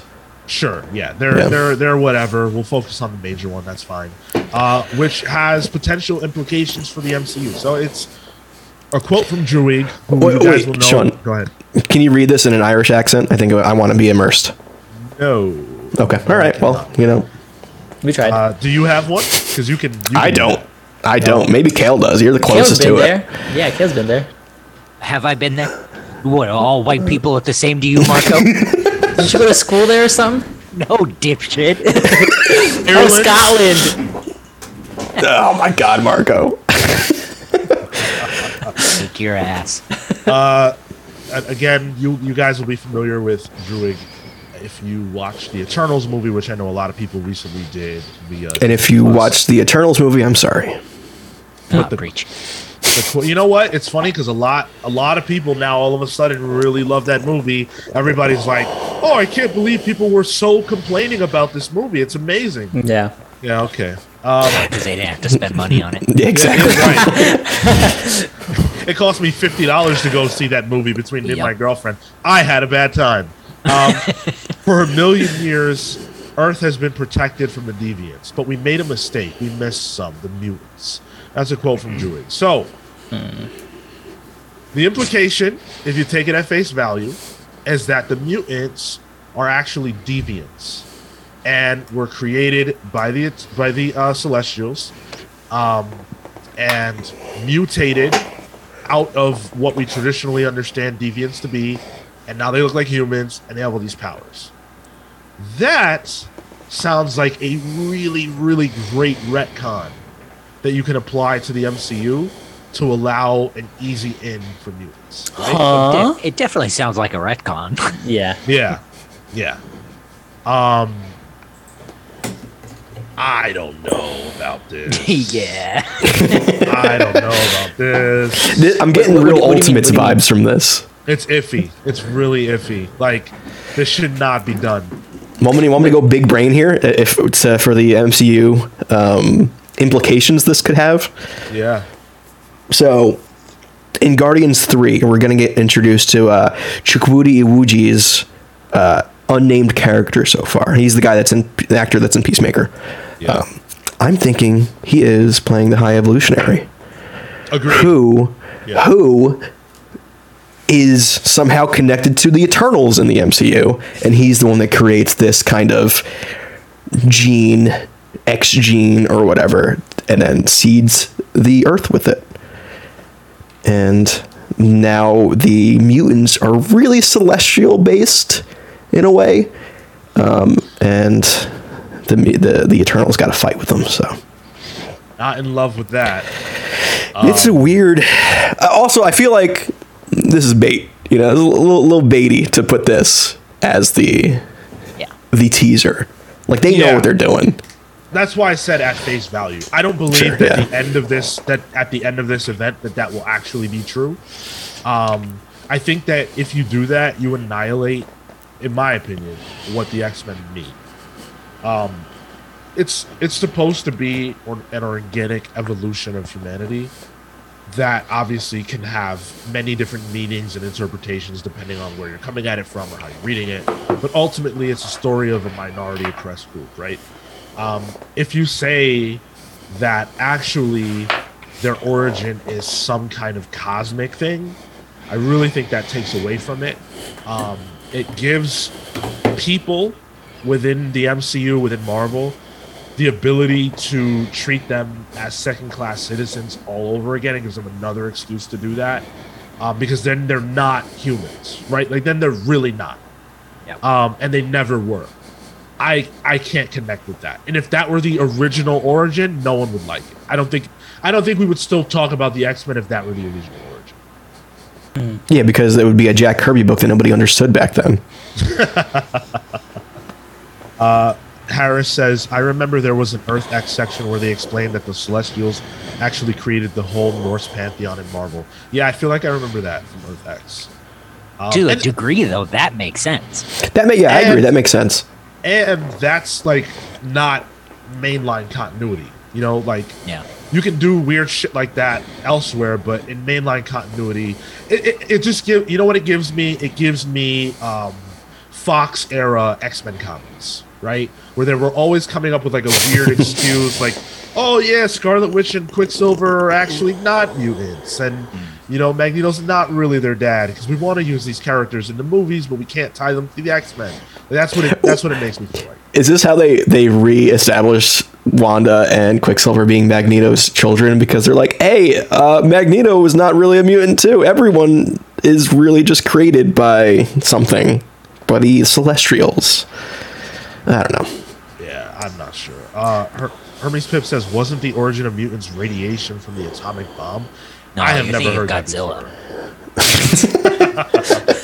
I've I've never heard that before. If you can produce the Carfax on that one, I would love to see, because I don't know. Show them the Carfax. Show me the Carfax. So would this be weird if, like, let's say the Celestials sparked some sort of mutation and it was still a variation of the humans, but they just, like, they didn't create them necessarily, but they provided the necessary ingredient for them to mutate from humans. You mean like the Inhumans? Oh, I don't know. We don't talk about Inhumans. That's the problem. This gets into Inhumans territory. Like, at this point, how different are they really from the Inhumans if you do this? Shenron makes a good point too. Like, if Marvel is doing the retcon for the sake of making sense in the MCU, then they can get shot themselves in the foot because the MCU may not use the storyline, like the Inhumans. see that I feel like if the only reason to do this is if this is a collaboration, if this is them having foreknowledge of what the MCU is going to do and setting the table within the comics to make it seamless. Yeah. There's no other reason to do it, and I don't think they would do it otherwise. But historically, they haven't had that collaboration, though. I feel like I can't really. Is there something like I feel like the Inhumans we thought would be that, but then the Inhumans show came out and nobody liked it, and they just don't talk about it anymore, and they killed off the Inhumans mostly. Yeah, and even like it looks like Kamala Khan isn't even an Inhuman in the MCU. She looks like she might be like some magic wristband type. Yeah, but there are a lot of other examples that go against that, though. Like, for example, Nick Fury. Nick Fury being black in the comics only exists because of the movies. Scarlet Witch and Quicksilver, their change only exists because of the Fox situation. So okay, yeah. And just one last one, the Norse pantheon, the Asgardians are no longer gods in the comics because of the movies. So, you know, I feel like this is table setting if it ends up going down this road, the way it seems now. Also, what's up, Shenron? I don't think you've been on the chat before, so it's good. Shenron was here last week, I believe. Yeah, Shenron was here. By the way, to anyone who's watching who's not following the channel, please do follow. We really appreciate that. And if you would be so kind as to subscribe, that's, of course, super appreciated as well. It's a great way to help us out. Hermes Pip says, I don't think the MCU will portray mutants well. Man, you know, I really believe in the MCU. I believe in Kevin Feige, so I can't say that. But there's always trepidation whenever they're introducing something that feels like it will require a lot of legwork to make sense. Yeah, for sure. Oh, Shenron, thank you so much for the subscription. There was a gift sub from Catherine. Yeah. Oh, hey, thank you, Catherine. What's up? Thank you, Catherine. That's awesome. That's awesome. Do we get a wish now that Shenron everyone's clearly comes back? It's Shenron, but you're going to be Shenron on this podcast. So. Hopefully Shenron is not an important name to you because you're Shenron. We'll see how this develops. Obviously, it's not going to be until the actual Judgment Day event starts before we really know what's going to happen. But we will stay on top of it for sure. Let's move forward to another announcement that Marvel made. This one a little bit less exciting, to be honest. Daredevil's getting a new series after the end of Devil's Reign, which Marvel also announced an Omega issue for. This week, we now know that Daredevil will be relaunching with a new #1 from none other than Chip Zdarsky. And Marco Checchetto. Yes. Okay. Which is hilarious because I feel like last week we just discussed a similar relaunch with... who was it? There was another book that got relaunched with the exact same creative team. Strange Academy, I think it was. Maybe we we didn't talk about it. No, but you're right. Yeah. They're treating Strange Academy like seasons, which Daredevil wasn't announced like that. But you know what? Why get rid of a good thing? Yeah. Whenever they renumber stuff, I find it really annoying. Because I think like I feel like it's a way for them to make a clean break in, right? You can be like, oh, this is the new #1 coming out of this big, storyline that we just did, and you can sort of recenter yourself. But it makes it, I don't know, frustrating because if you've been picking up this story, it's what happened with I think Archie, and like I ended up losing track at some point because I was following it religiously. They did this whole renumbering situation, and then I lose interest because I forget where I'm supposed to be coming in on. So I feel like this, as an attempt to get new people in, sometimes backfires.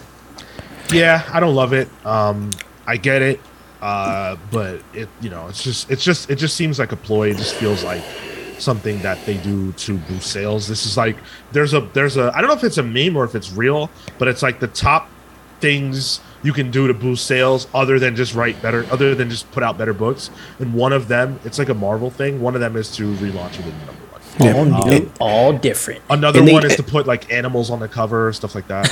A purple card. Like the Marvel Apes era. Remember that? Yeah. Or a Scotty Young Baby cover. I'd probably boost sales too. I mean, they have the legacy numbering on this, so I mean, you can. That's the way they've tried to have their cake and eat it too. Yeah. I'm fine with it. You know, Sean, I've given up at this point about caring about new number ones.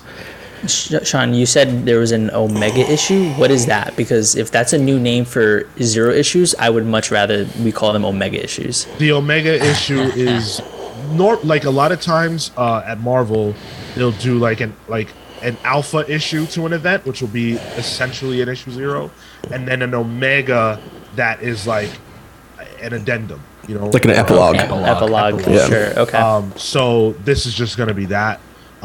Notably, Devil's Reign did not have an alpha issue, so it's funny there. Yeah, this isn't a big deal. You know, like cool, more Daredevil, year 4 of the Chip Zdarsky, Marco Checchetto story. I'm here for it. Great. I love how consistently good Daredevil creative teams are. Yeah. Like, I think it's the one book that it doesn't matter who's on it, besides Shadowlands, where the creative team is always firing on all cylinders. You know, like, it's just so consistently good. I would even say it's more consistent than a Batman or... Far more. Yeah. Far more. The Batman had one... I think I'm right in saying this. One run in the 2000s that was exceptional, which was Grant Morrison's. Ed Brubaker's before that was notably not amazing. It didn't light people on fire, and I don't even know who else wrote Batman in the 2000s. Snyder. Well, no. I'm talking about like main Batman. He did. Right? No, he didn't. Pre 52. He's talking about 2000s, not 2010s. Pre Flashpoint. Yeah, his run started in 2011. Yeah, the 2010s. Oh, you're talking about... Okay, I thought you were talking about like 2000s in general. Okay. Yeah, no, just the mainline Batman series. Yeah, I mean, like with Daredevil, you pick up a team, you know, once Marvel Knights happens, exactly. It's pretty good sailing from there on. Even the worst Daredevil run from that era, which is probably, I mean, you know, if we're just really talking about it, it's probably the one where Shadowland happened. Who was that? That's Sewell? No, Soul is afterwards. It's someone he did too. He did the Losers. Yeah. Green Arrow, year 1, the Island, whatever. Diggle, Andy Diggle. Andy Diggle, thank you very much. Yeah. I really like that run. I'm not gonna lie. The Shadowland stuff. Go ahead. Addendum. The run is okay. I don't like the event. That's where my main issue is. My least favorite run is the Mark Waid stuff. Wow. Yes. That's my favorite run. It's the most different compared to everything else. So I will give you that. Yeah. Kristen said, came to stop by for a minute. Hope everything's going well. Thank you for dropping by. Appreciate that. Sultan of Swing said, Shadowland is greater than Tinian's Batman. Let's go. That's the type of hot take that I want. Ban. Where's the ban? Where's the ban button? I can do this. I have the power. We might have to do like a battle of the books. I would love it. That's like a March Madness, huh? March Madness. That's sports, right? I love it. Does before we move on, does this logo on the image, does it look off to you guys? It's because it's compressed. That's just me. Okay. Yeah, it's just compressed on the screen. That's all. Yeah. Boy, this feels like an unfortunate miss. It looks really good. I think it's just a high quality thing that I tried making a little smaller, so it gets a little grainy. But we do need to move on because Iron Man is getting married. Iron Man, and I hate to break your heart, Catherine, if you're in the chat, but Iron Man is officially off the market. He proposed. Now, when I say who he proposed to, I'm sure a lot of you will not know who I'm talking about. That's fine, but he proposed to Hellcat, aka Patsy Walker. Dude likes him a redhead. Listen, most famous for being in Jessica Jones. She was Jessica Jones' friend, if you guys watched that. She was the radio host there. Mm-hmm. Patsy Walker. Yeah, he is getting married to Patsy Walker. Patsy Walker, who was Marvel's answer to Betty and Veronica. Yeah. In her origin, she wasn't Hellcat. She was just Patsy Walker. And then they realized superhero books were actually where the money was, so they made her a superhero. Have any of you guys been reading the Iron Man run by Christopher Cantwell and Jesus Saez? Hear great things. Oh, really? It's good. On that? It's good, man. It's Iron Man versus Korvac, and then he really gives Iron Man a really weird supporting cast. It's Patsy Walker, Ben Reilly before he comes back to Earth, Frogman, Misty Knight, and the Gargoyle, which is like Marvel's Etrigan. That's cool. Huh. And then it has Whiplash in it. It's got the unicorn. It's a weird book that's super cosmic, and it's really fun. I've been meaning to check it out. I think I bought the first few issues, but I never actually opened one. Yeah. We're not actually here to dissect this relationship. We don't actually really care. The reason why we're talking about this is because it made me think this is a very strange relationship. What other weird relationships can we think of in comics? So we have put together a little bit of a list for the weird relationships that we can think of, and we want you guys to participate. So if you know of a weird relationship from comics, doesn't have to be superheroes, just whatever. Most of them will probably come from heroes, but whichever ones you think are weird, share them in the chat wherever you're listening, and we're gonna rattle off ours, and we'll see. Hermes Pip says a weird couple is MJ and Peter. All right, explain that. We'll wait for him to explain that. Well, let's go with your first one, Sean. All right, go ahead. Yeah, so Tony Stark and Emma Frost. Yo, now, Tony Stark is a slut. Yes, he certainly is.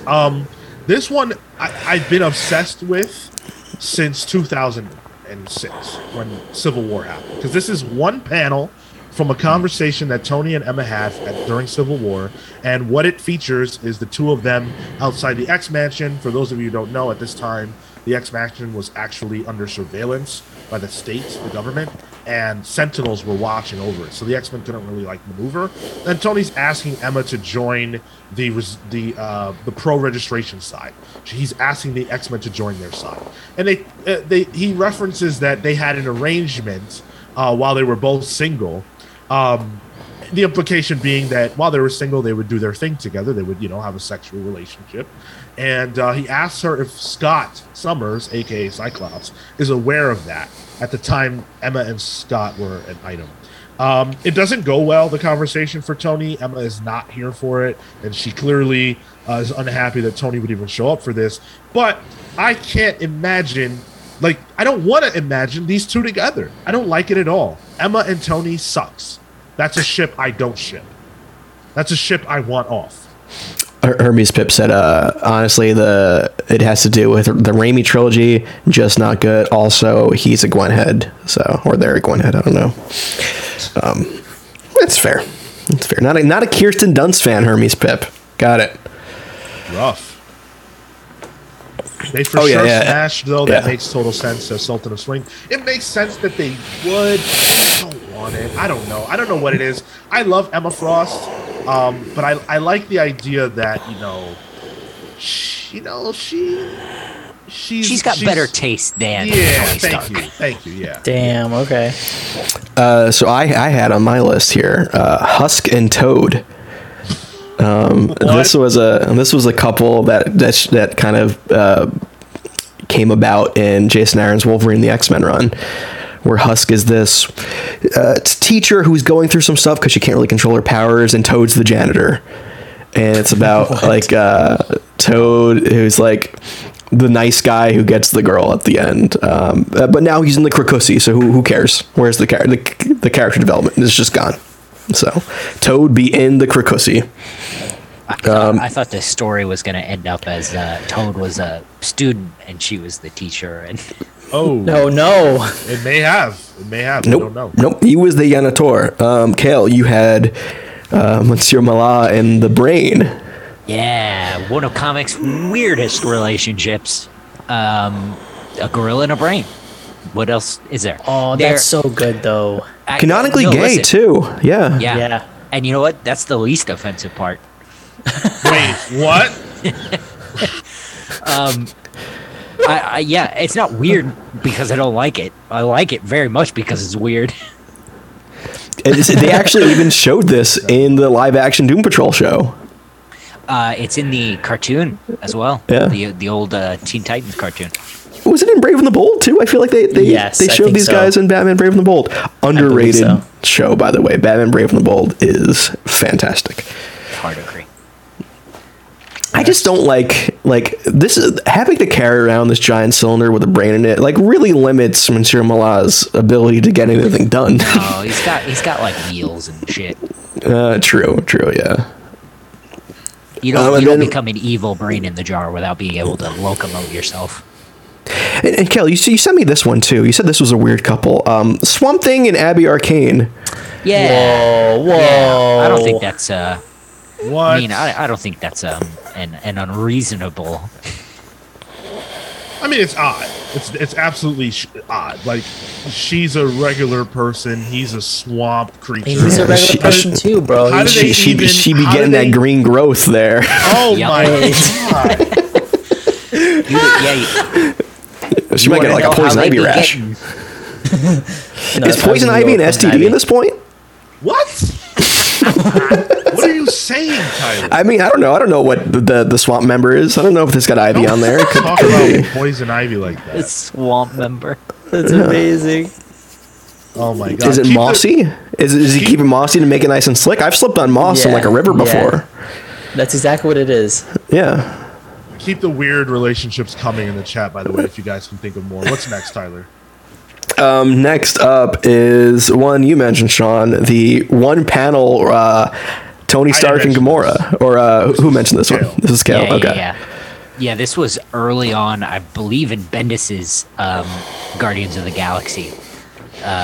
Tony goes to space, and he puts the moves on Gamora, and the next page from this is it doesn't go well. Tony, yeah. they're both laying there. It's really awkward, and Tony goes, "I swear it's never happened that fast before." That's such a Bendis thing to do, though. Yeah, big time. I put my favorite couple in comics on this list. Ultimate Quicksilver and Ultimate Scarlet Witch. That one is so weird. We don't even need any more. Like this is like the ultimate weird relationship. Yeah, this is the one. Marco, do you know about this? I've never heard of this. It's my God. incest. Yeah, baby. Yikes. It is. Yeah, Ultimates is Straight up. a 4chan poster come into comic book form. It's Yep. literally just incest throughout. They are in love with each other. They're explicitly siblings. What? It's pretty gross. Yeah. Yes, Catherine. They yes, even there is a sex absolutely. scene in it too, right? Sean, am I I right don't about that? remember Or that. at least a post-coitus panel.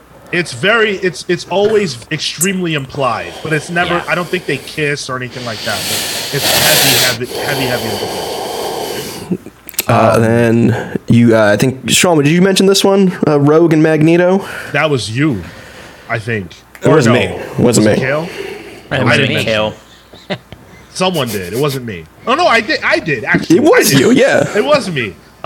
Sultan of Swing says, didn't Bendis also do Kitty Pryde and Peter Quill? I recommended that one too. Magneto and Rogue is like, all right, listen. Rogue is not a child. She's not. It's not like Kitty Pryde, right? Rogue's a grown woman. she can make her own decisions. But Magneto is very old, and all the hair on his body is gray. Okay, that's all I'm saying. Like so old as white. It's white. You're right. And I just feel a little iffy about this. To me, like I can't get with this. I can't. Magneto and Rogue, nah, not for me. Thank you, Marco, for finding the Amazon Prime subscribe button. Hey. Oh, so Catherine says, damn, of all the ships I don't ship, I can't think of a quality one to mention, especially after incest. Blah. But there's more. Oh, yeah. Just We got wait. more. So the real famous, this is the one I meant to put. All right. This is Norman Osborn and Gwen Stacy in Sins Past. What? This is It's Tommy Lee Jones just straight going at it.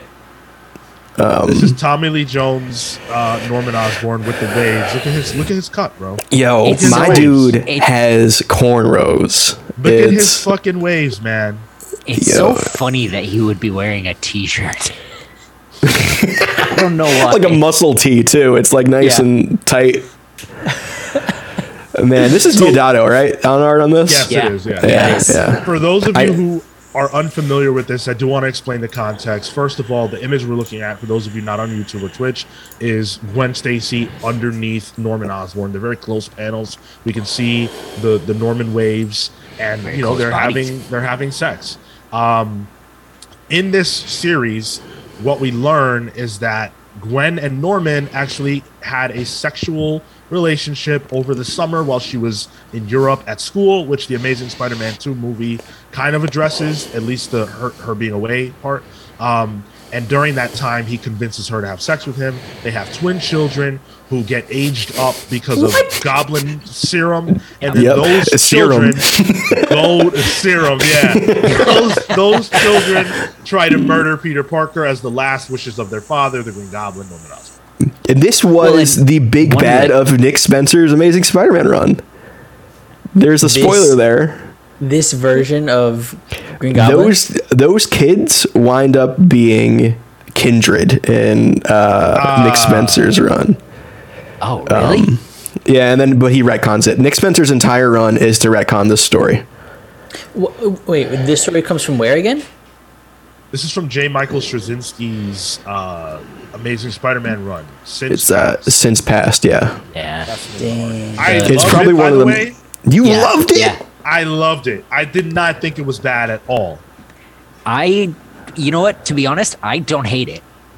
Yeah. It's definitely not my favorite. It's, for me, it's a miss altogether. However, I think it, especially at the time, it gives Gwen some really needed depth, Yep. and it makes it. Norman too. Hey, Yeah. It gets deep, that's for sure. Yeah, so Shenran says, maybe not weird, but Wolverine and Jean, it doesn't sink in my head. Well, wait till I tell you Thank about you. Wolverine, Jean, and Scott. That's right. you. Missing somebody there. Key. Integral. Do we have any more? The one I had of Aunt May and Doc Ock, the image isn't working, but that is one of them. That I have no I only remember hearing about it. I don't know where that would have possibly happened. that's mainline continuity, baby. Yeah. Yep. What? That's mainline continuity. As like that an old is- lady? As an old Yeah. lady. Dude, she's been an old lady the whole time they've been Yeah. doing Spider-Man. I thought it'd be like a Marissa Tomei. Like, No. This is what? like when she was like old in like the 80s. Yeah. And like it's directly referenced in Superior Spider-Man when Doc Ock is Spider-Man, he like tries to save her, he gets feelings for her, but he's in Peter's body. It's weird. Doc Ock was getting it. It's canon, my man. He was making her show off them wheat cakes that she's so famous for.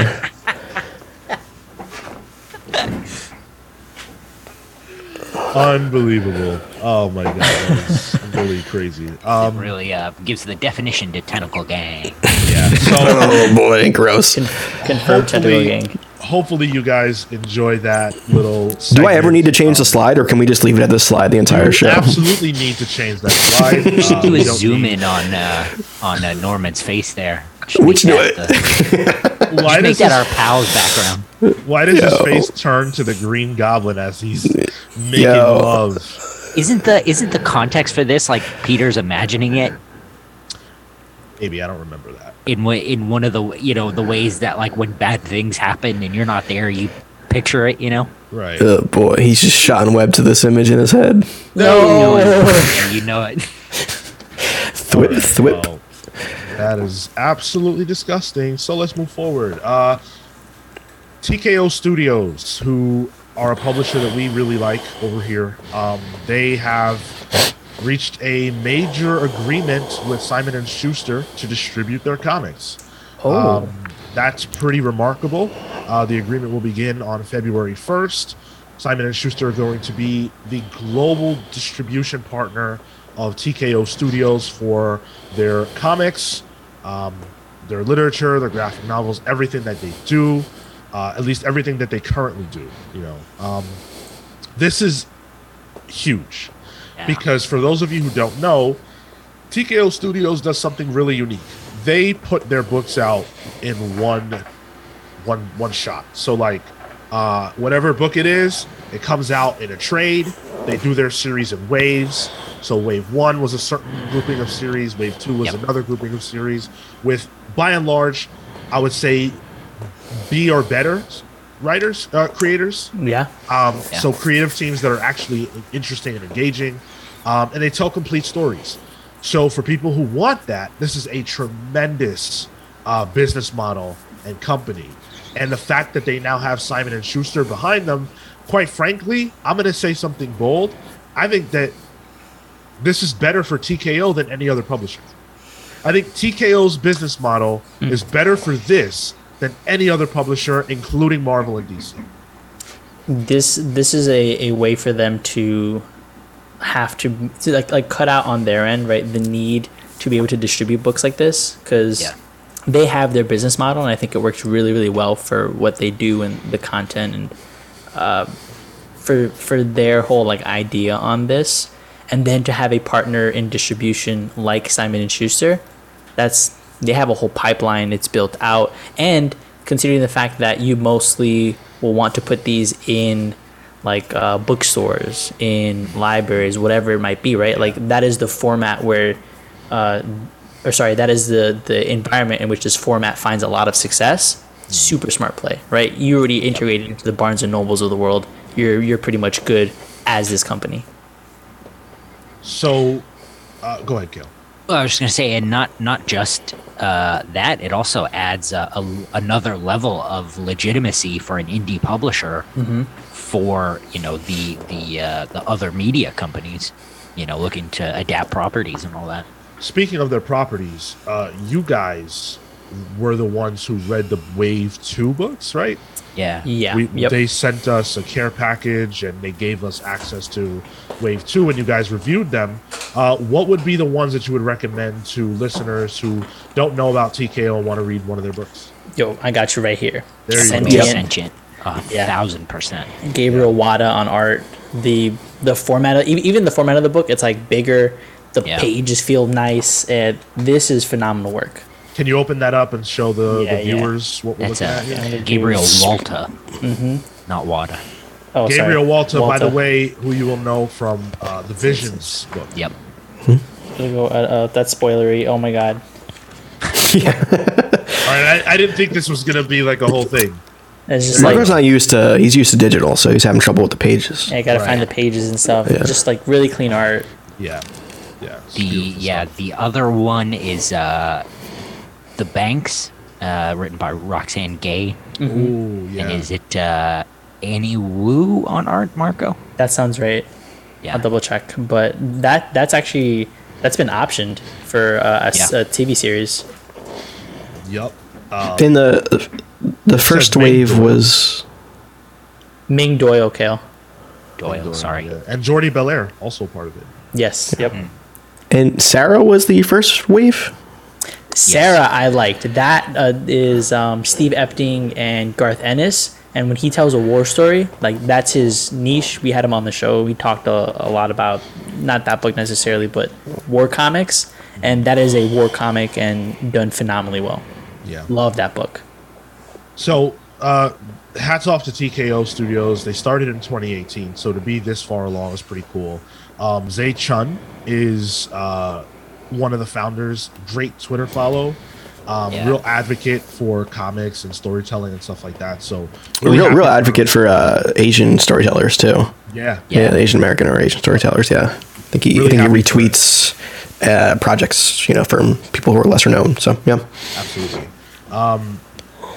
But for as much success as TKO has had and is going to continue to have, like most of the other publishers that have popped up within the last decade or so, they don't exist without Image Comics. And this year, Image Comics turns 30 years old, and we're going to talk about them. The spotlight in our main topic today is going to be on Image Comics, what career it has been for them over there at Image. We're going to talk about the origins, why Image exists in the first place, what it's been like for them, the revival in the 2010s, back to prominence and sort of, reclaiming their spot in the industry, and where they're at now and what the future is and what they need to do to stay relevant. All that's going to be our main topic. If you're watching live on Twitch, don't go away.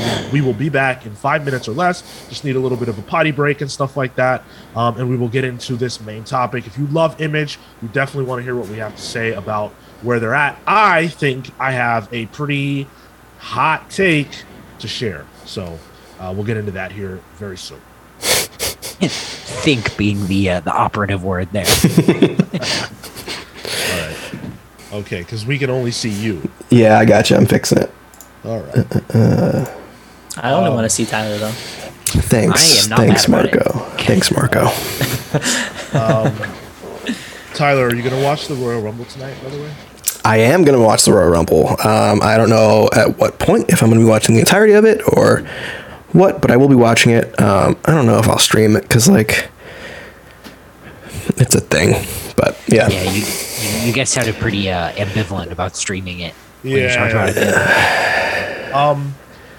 By the way, stream chat, if you guys want to hang out after the show ends, we will stick around for a few minutes and talk with you guys. So I can show you what I got. I got something here. That's right. Tyler, before you move away from that TKO Image, 2 books to really shout out. Tae Shun does Fearsome Dr. Fang. Yeah. Phenomenal. Dan McDade, real good art, real good concept. And Goodnight Paradise, I really liked. That's Joshua Dysart and Alberto Ponticelli about addiction and homelessness in LA. It's pretty wild. All right. Well, let's get into the conversation about Image Comics. So, Image, for those of you who don't know, is they're publishing the 30th anniversary series. It's going to be called Image with an exclamation point, and it's gonna be like the Skybound X thing they did, very similar to that. So it'll feature stories from different corners of Image, from the different main guys, their books, and stuff like that. So that's gonna be cool to look out for. But Image Comics exists because basically, the creators who started it, which were Eric Larson, Rob Liefeld, Jim Valentino, Jim Lee, Todd McFarlane, who am I missing? Mark Silvestri, and who am I missing? Wilche Portasio, right? That's it. Yeah. Yep. I think that's it. 7, right? You said Eric Larson? You said Eric Larson, right? Yeah.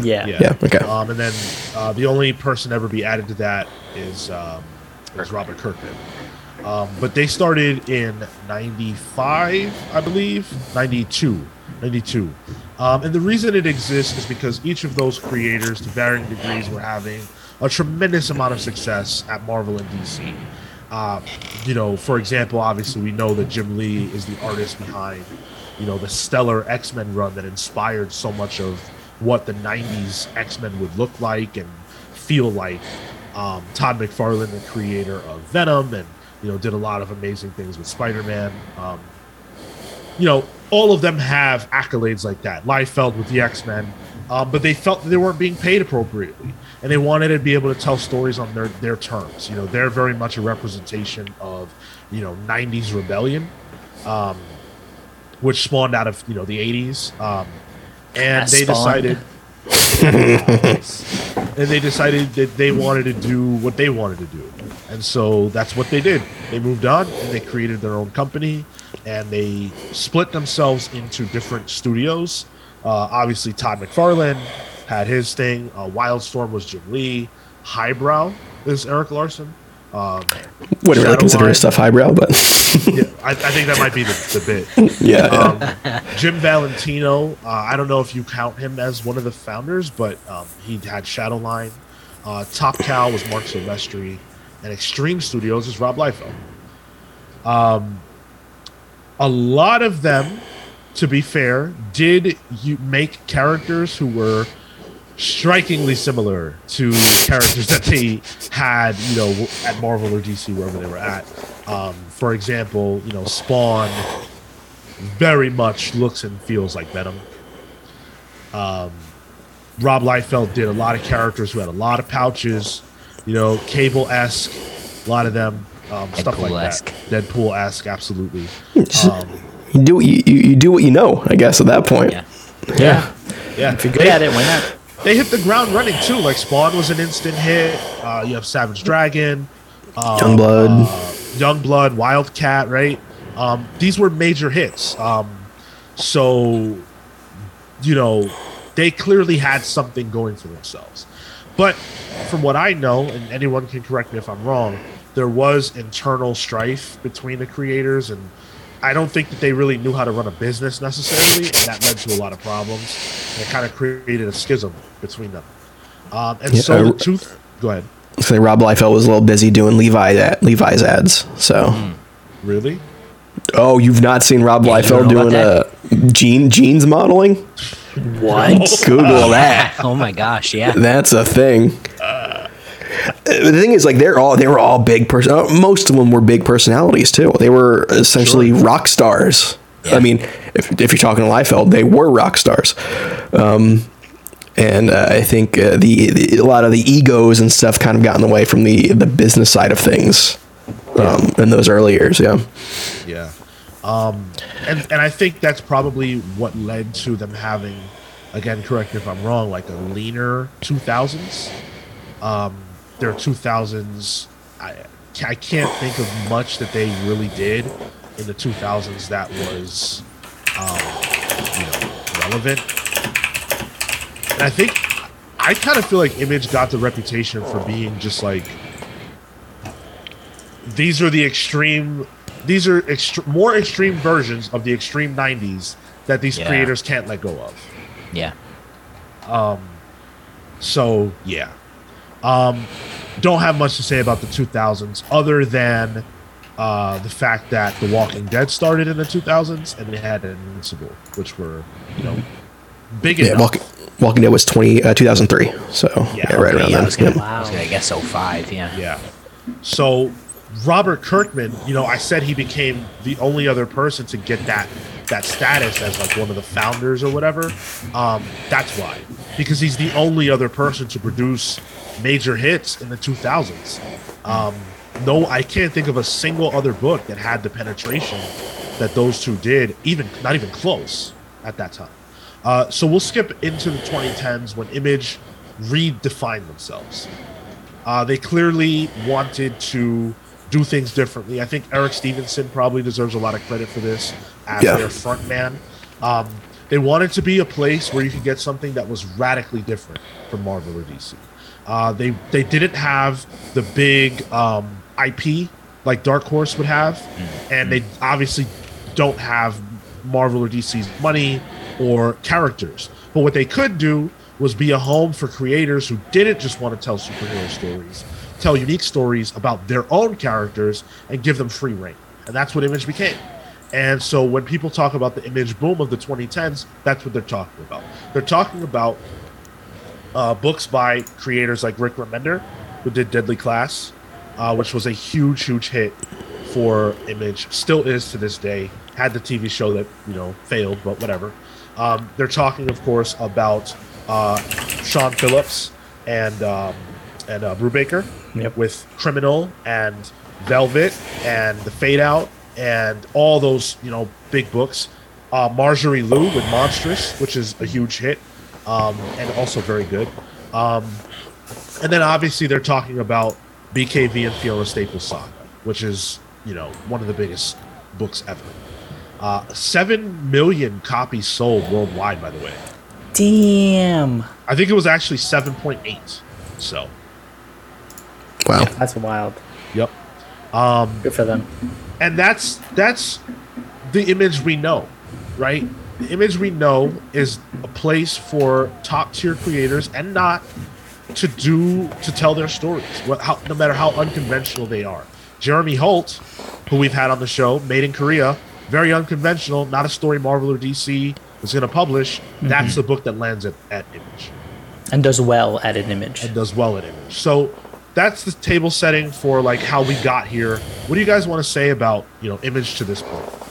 I mean, for me, it's like, I think you mentioned like the 2000s, early 2000s doesn't really matter, but I think that's where the seeds were planted, really. I mean, yeah, Walking Dead and Invincible both started in 2003. So that's right around the time Marvel was kind of, that's what, Civil War around then? No. That's when was Civil War? 2000. It starts in 2006, I believe. Okay, all right. So even before that. But like they had that. They had, I think, Jinx by Bendis, which is in around the same time, 2003, 2004. Mage was a series that kind of was in the late 90s into the 2000s. So the seeds were planted there for Image becoming the destination for the creator-owned book that Marvel and DC just weren't publishing. Yeah, DC had Vertigo. But that was always in kind of this weird middle ground. If they decided it wanted it to be.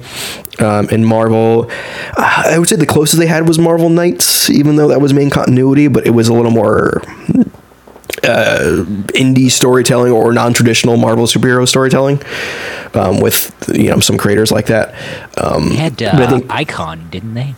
Wasn't that their...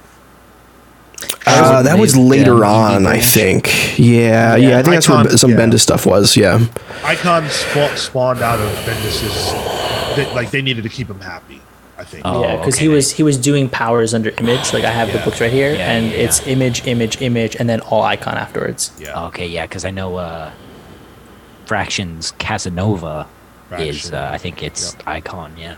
Yep. Yeah, and I think like Hackslash was also like early 2000s, So the seeds were planted for that Image becoming that destination. And I think as comics got big because of stuff like big Marvel events or big DC events like Infinite Crisis or Civil War, comics themselves were being focused on more as a medium again. So that allowed the creator-owned aspect that Image was kind of building up at that point to really, really kind of skyrocket in the early aughts into what we really still view Image as now. So yeah, absolutely. I feel like I've only ever known Image to be like the place for other kind of storytelling. I was a big Vertigo guy because I came in through Swamp Thing, through the Books of Magic, Animal Man, that kind of stuff, and Image felt the closest deviation from that, and it made it really easy to pick up the books. We did Alex plus Ada. That was a series that started in 2013, like at the sort of the tail end of people finding success at Image. 2 years in, coming out of a saga or anything else otherwise. The Prophet relaunch was a huge moment in Image Comics history. They started publishing Island. Like there was a magazine. Like there was so much coming out of that fervor of the 2010s that really positioned them in a way to compete with Marvel and DC. I don't think I've ever shared it, but I have I don't know about you guys, I have that chart of like market share. At the peak, I think Image was at 13% compared to DC's 30 and Marvel's 30. Like the peak there was like 2015, let's say, and that's a huge number compared to the rest of the books that were coming out. The MCU was in full force at that point. So there was, from a comics perspective, just like a lot of success that you could attribute outside of even, I don't know, outside of even the content of the series. They were doing a lot of things and experimenting with a lot that also helped just continue to bolster their success. Yeah. It's worth pointing out, sorry, Kale, I'll let you go. I just wanted to quickly say it's worth pointing out that a large contributing factor to Image's boom is the fact that a lot of creators were tired once again of working for Marvel and DC. It was almost an echo of the same thing that caused the founders to leave Marvel and DC in the early 90s.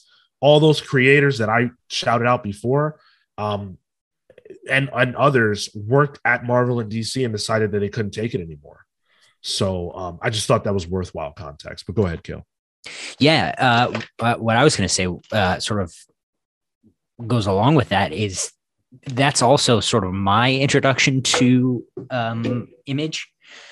That was an era that was just fun, you know, and even with a lot of you know, serious stories like Monstrous, or, you know, to a certain degree like The Wicked and the Divine, you know, Kieran Gillen. Ooh, and that's a great one. Jamie McKelvey. You had standing next to that Chip Zdarsky's debut into comics with Matt Fraction, Sex Criminals. You know, which is a fun sex romp with some crime in it. But the thing that stands out to me that's so fun is, like, I don't know if you guys know about this, but McKelvey and Gillen and Fraction and Zdarsky had like a friendly rivalry between their books or whatever. You know, they're good friends in real life or whatever. So they did covers of where they did like an old Sears portrait or whatever. Fraction and Zdarsky held up a copy of Sex Criminals and you know, did the cheesy smile or whatever. And then, I have that variant. I do too. Yeah. And then Gillen and McKelvey did it as well, and it was sort of a, you know, one of the picture in a picture type things. And it just went on forever, and it was a point where, like, Image was fun. I also think, like, one of the where Image stood in the grand scheme of comics at that time was kind of antithetical to their origin. It seemed like a lot of creators were getting their start in Image Comics at that point, and then going off to do Marvel books. McKelvey and Gillen went off to do Young Avengers. Remender went off to do great things like Uncanny X-Force or Uncanny Avengers, and then he did that one book that wasn't good. But it was almost the opposite. Whereas, you know, the origin was like, all right, we're tired of working at these major publishers. We don't think we're getting paid enough. We're going to do our own thing. But rather it was, let's do our own thing so we can get that big corporate money afterwards, which I respect the hustle. And then go back and do your own thing. I think that was a way of getting their fan bases as a creator established to a bigger audience, and then they can bring them back for more creator-owned stuff that they have more control over. Yeah, which is where things sit right now. That's primarily how things go, where creators will, you know, cut their teeth in the indie space, do one or two Image books that pop or boom or whatever, mostly Image, and then jump to Marvel or DC, make the money, build the audience, and then go back. You look at Donny Cates, who's doing that right now to great success. Yeah. Crossover is good. I have a take, you know. I said hot take. I hate that term, but I have one too. Yeah. I think that Image Comics has lost a step. That's not a hot take. I think everyone's kind of agreed on that right now. Explain, because I kind of agree. So, Image Comics was the only space to get an Image comic for, the first probably 5 or 6 years of the 2010s. You couldn't really get a comic that felt like Image from anywhere else. Again, Dark Horse had primarily like the IP stuff, IDW similar. They have their gems too, but that's mostly what you get. Boom, I think, was still working their way up. And so it really was just about Image, unless you went like outside of even those publishers. But now that there are so many indie publishers, we just talked about TKO. Boom is a real thing now. They're legitimate. And so many others. Sorry? They're booming. They're booming. You have Vault, and like so many others. We're not going to sit here and name them all, right? That Image doesn't feel like the home for Image anymore. They lost out on certain major creators. Like, Tinian has done big things that weren't at Image. Like, Something is Killing the Children, notably not an Image comic. Would have been 5 years ago. And there are a lot of examples like that. Substack is publishing a lot of books that would have been Image comics 5 years ago, if they got made at all.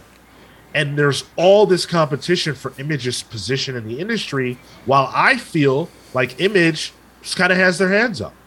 And they're not really interested in pushing forward. They don't do a good job of promotion.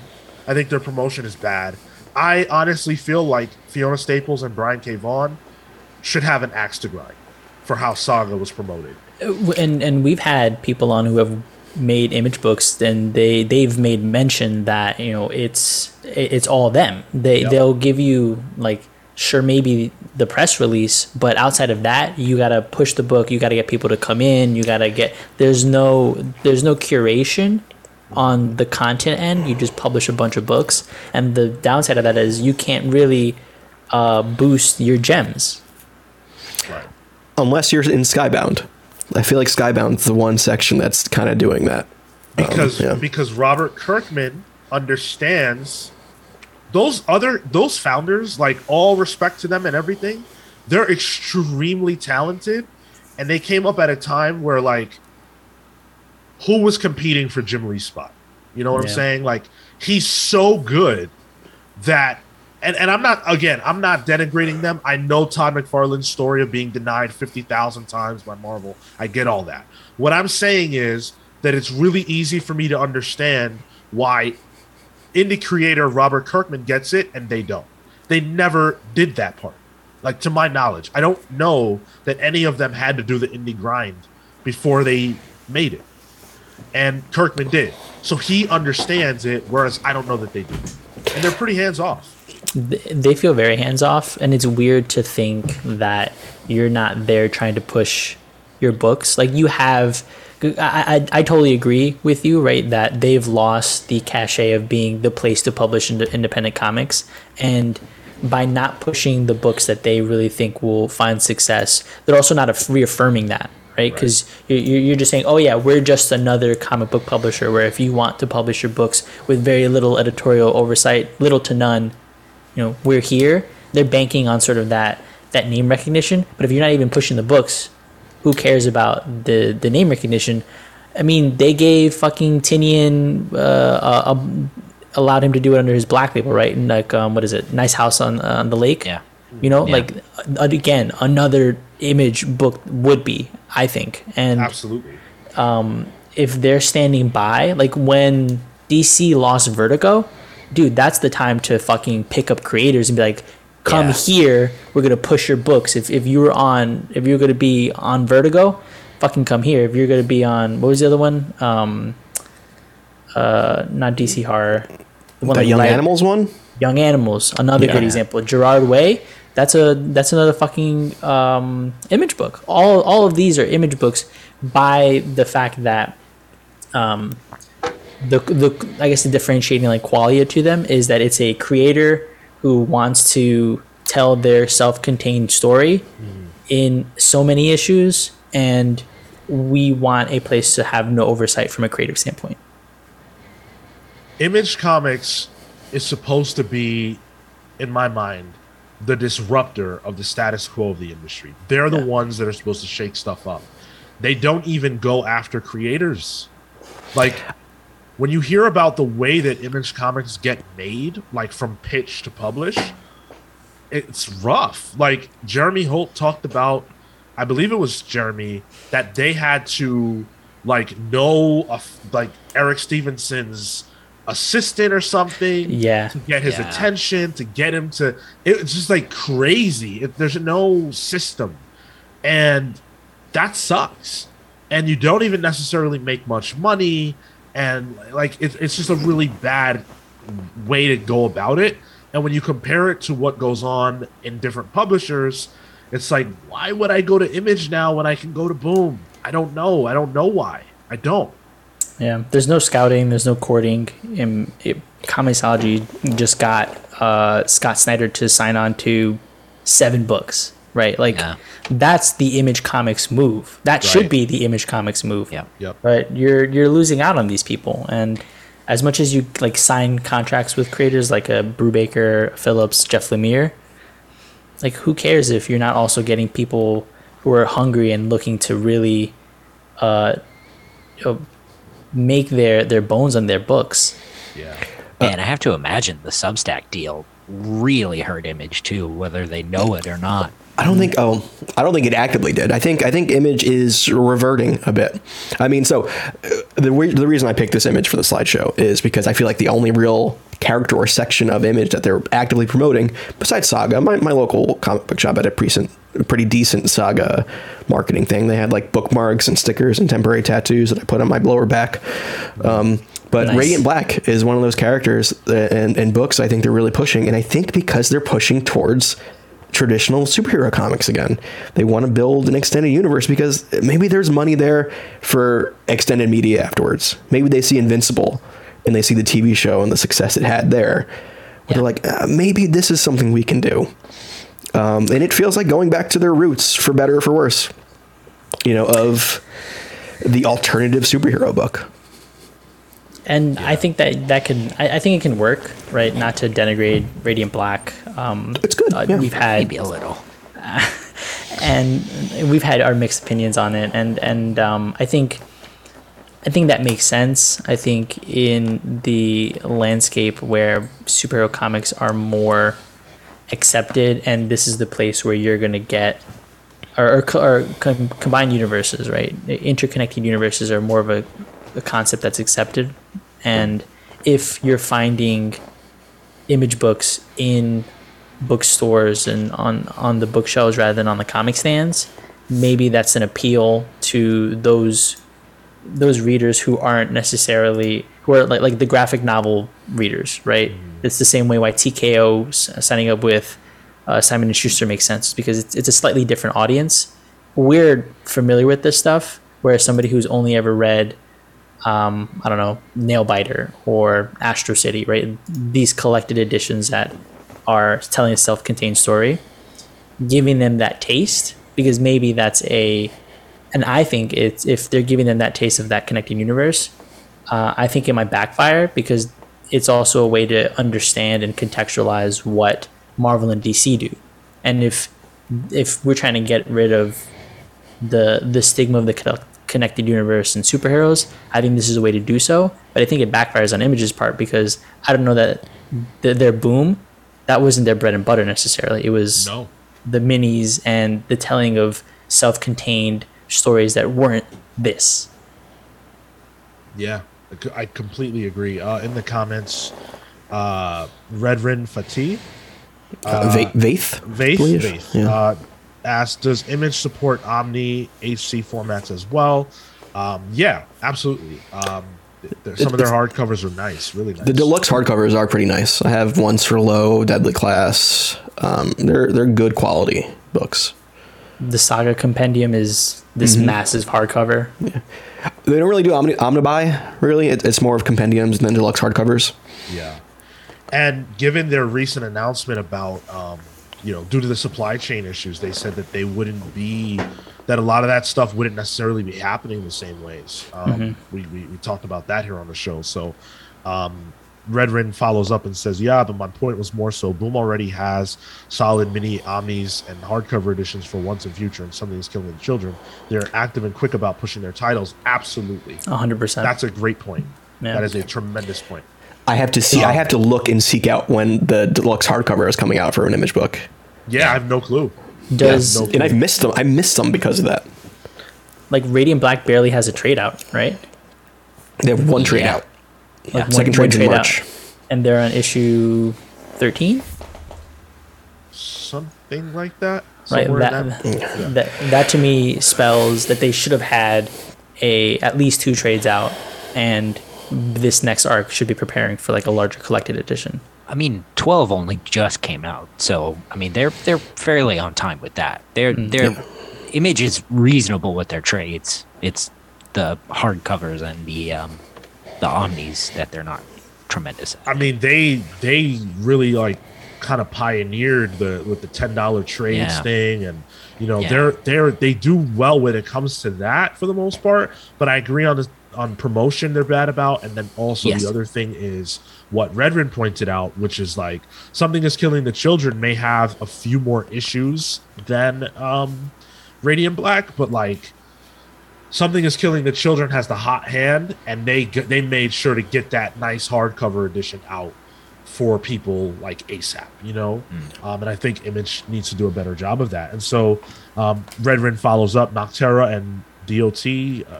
Department of Truth. Department of Truth, yeah. I agree. I feel like they should have hardcovers by now. Like, especially Department of Truth. That's something I want. There's about 2 trades worth of stuff out right now, so I feel like 2 trades is fine for a deluxe hardcover.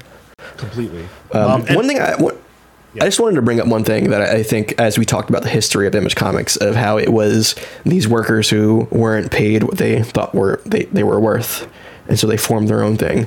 It's kind of funny seeing where Image Comics is now, where there is a workers movement going on within Image Comics, that the people who created Image Comics are trying to tamper down.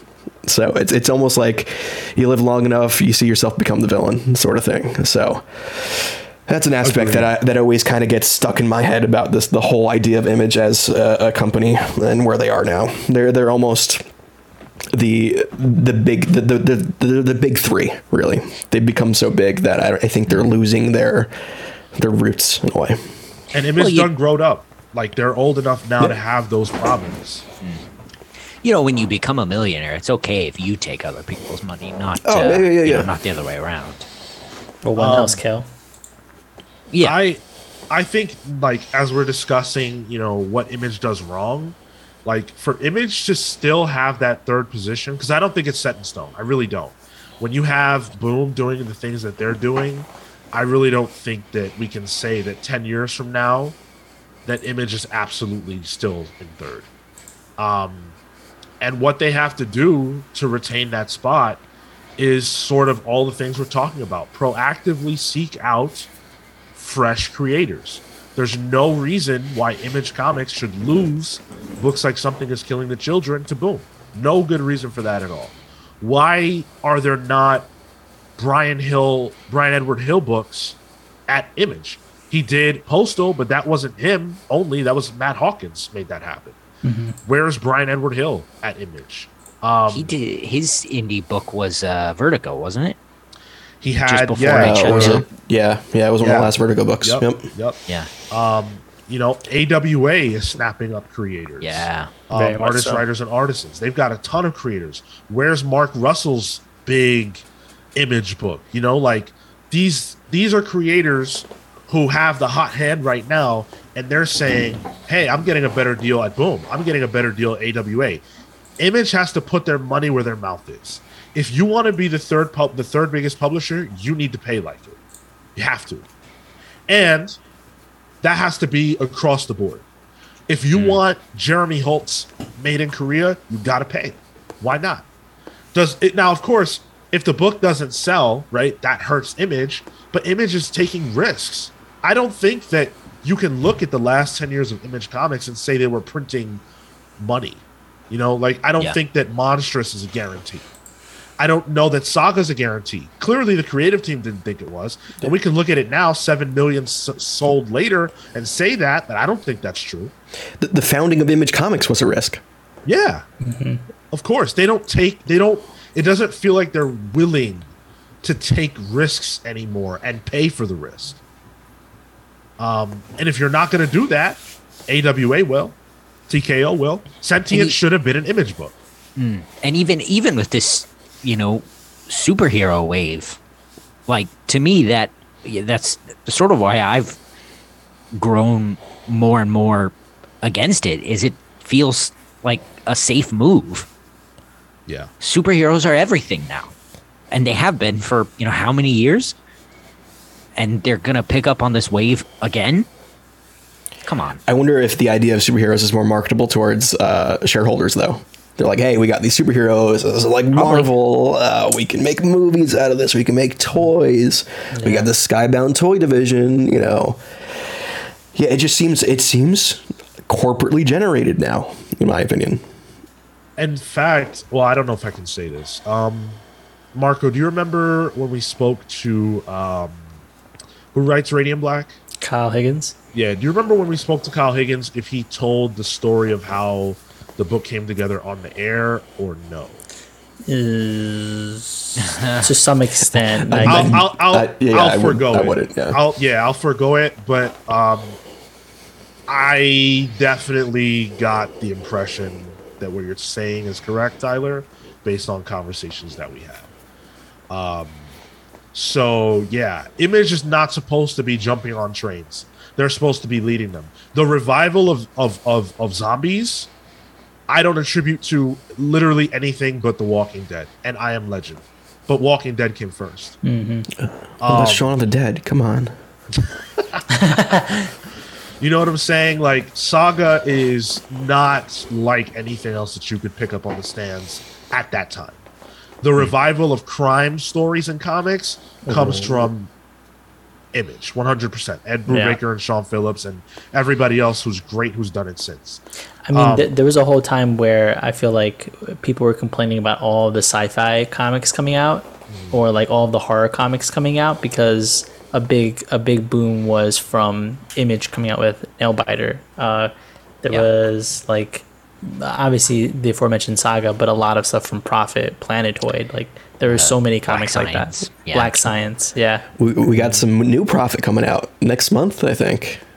Oh, that's with Liefeld, right? Yeah, except it's the old Prophet. Yeah.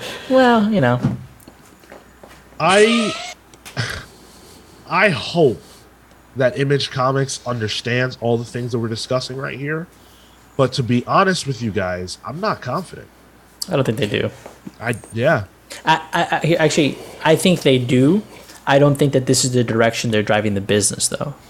And I think they committed to probably some sort of move internally, and that's what we're seeing right now. But I don't know that it was the right call for what they need to sort of reestablish themselves.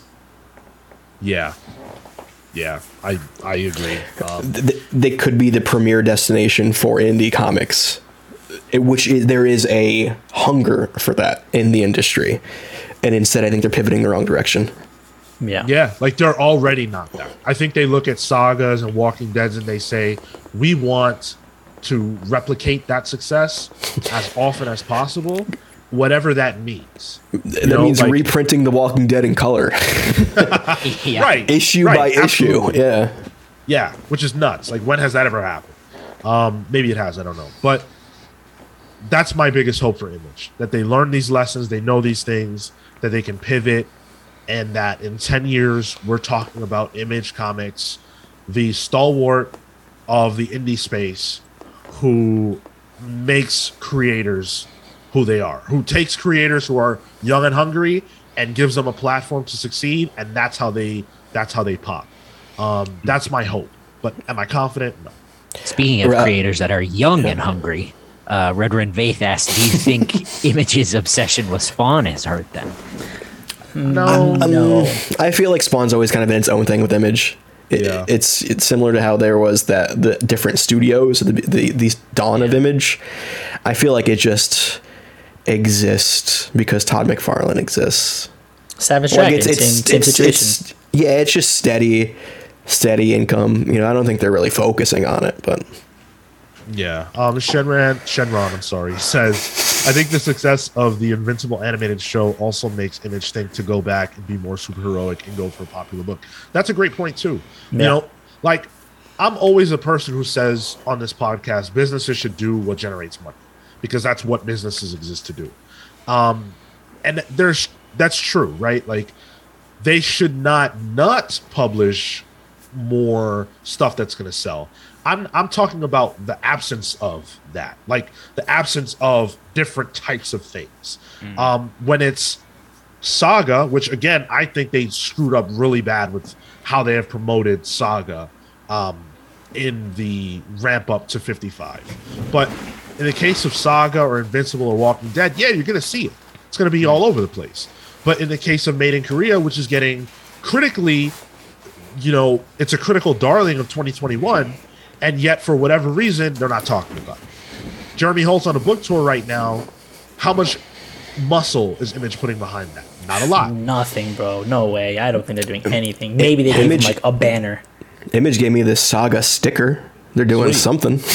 All right. Sweet. The toys. Yeah. But yeah, that's for their 7 million copy fucking. You know, what are they going to do for Jeremy Holt? I'm not even fully sure that the toys that are produced for Saga are produced by Image. I don't even know if they have a link. I think it's like if their Skybound website is a separate website from the Image shop. Take that for what you will. Right. Look on your Will Lion Cat toy. Oh, see yeah. if you can see a manufacturer thing on it. As we get ready to close out, I do want to read this comment from check this out. McFarlane Toys. Okay, there you go. There you go. So, well, that's good. Hermes Pip says, "You think Disney or Discovery eat up Image in the next 10 years?" From Beyond the Star says, "I think Disney would try to eat up everything if it could. Whether they actually succeed, I can't say. Do I think Disney or Discovery eat them up? Nah, I don't. No, I think Disney's making a bigger, more shirtless men wrestling purchase within the next 10 years. But yeah, I can't wait to see the Disney-fied version of the WWE. Wow, they already got the streaming rights in Indonesia for them. So I will say Captain America would make a great face. I'd like to see Captain America versus the Red Skull at WrestleMania. Who would be the biggest heel? The Red Skull is a Nazi. Yeah, he better be. He better be. Although they did actually just try to create a new Nazi character. Gunther. Oh boy. Yeah. I'll tell that story after the show. The old foreign gimmick there with the Red Skull. Yeah. Yeah. Ultimately, when it comes to Image, you know, we don't know the future. As often as I have been called Sean Stradamus on this podcast, I don't know what's going to happen. But I would say yes, Tyler. I would say that.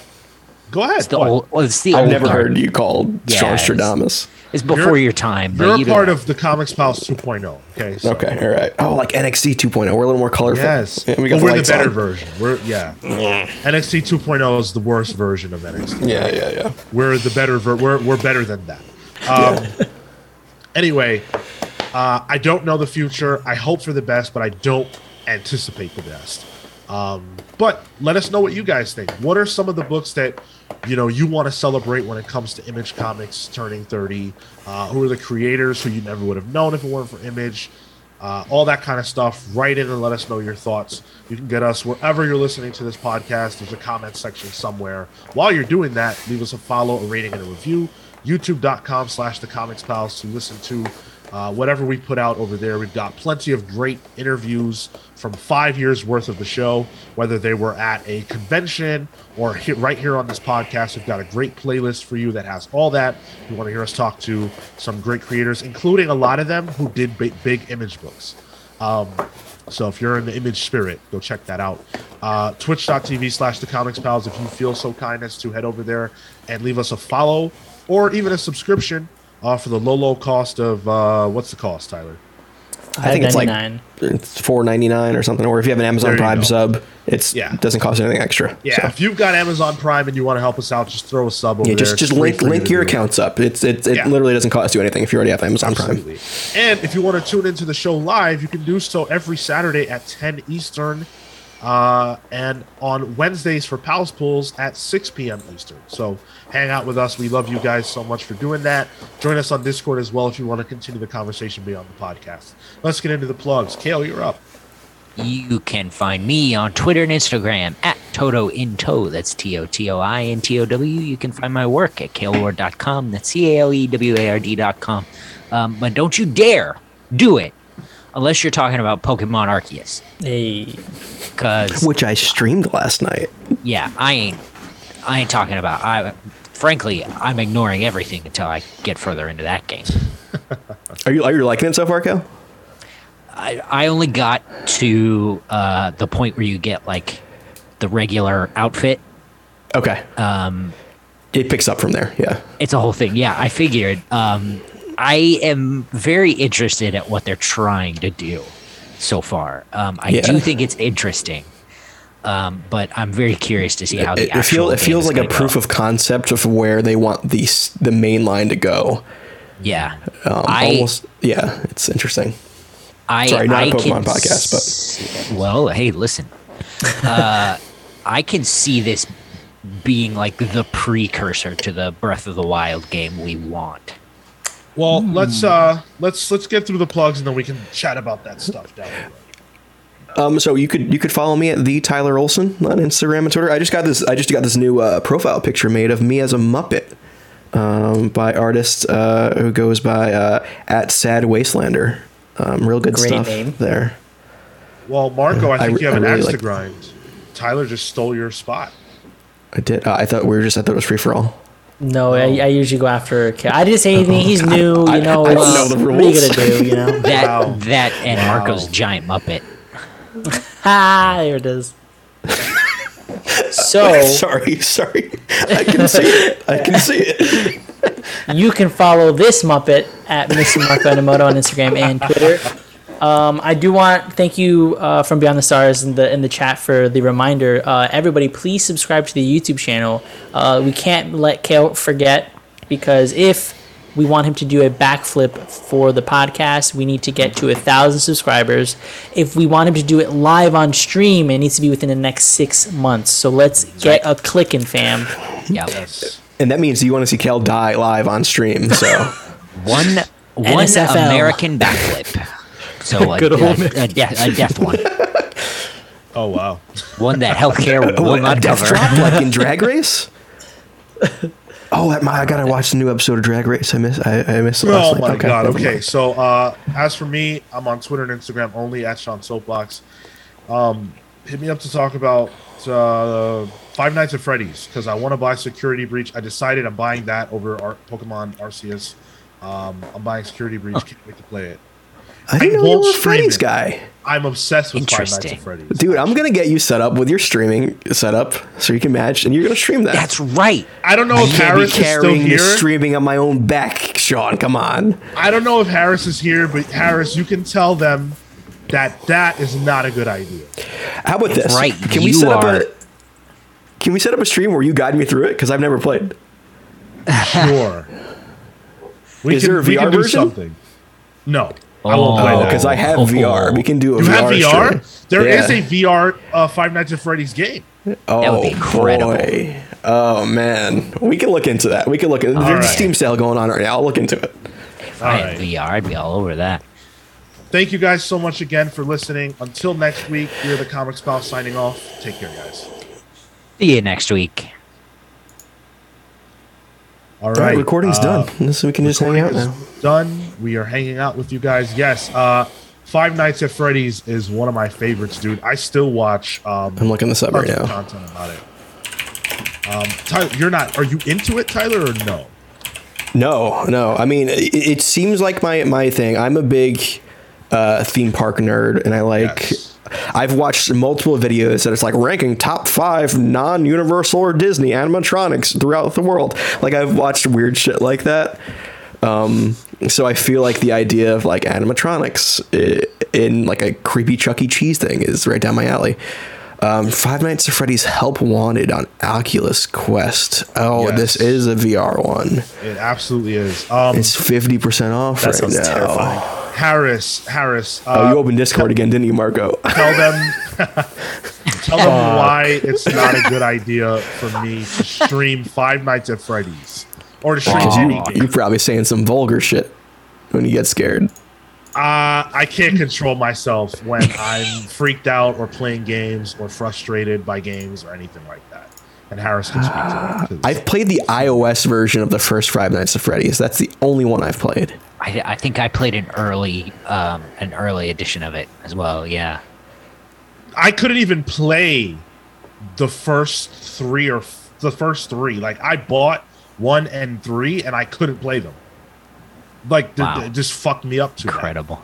Yeah, I'm a big pussy when it comes to jump scares and all of that. And I can't control my language. Salt and Swing, if you want to go back, you're asking about the new Pokemon game. If you want to go back into the Twitch stream, you can watch my stream from last night. It was like hour and 45, where I jump into the first hour and 45 of the game. If you want to see that, obviously spoilers for the game, but it at least gives you an idea of what you're looking at. What would you say though to someone who's asking you that question but doesn't necessarily want spoilers? I don't want to shop for anyone else with their wallet. I am really enjoying it so far because it is extremely different than what I'm used to. I think the catching mechanics are the best the game's ever had.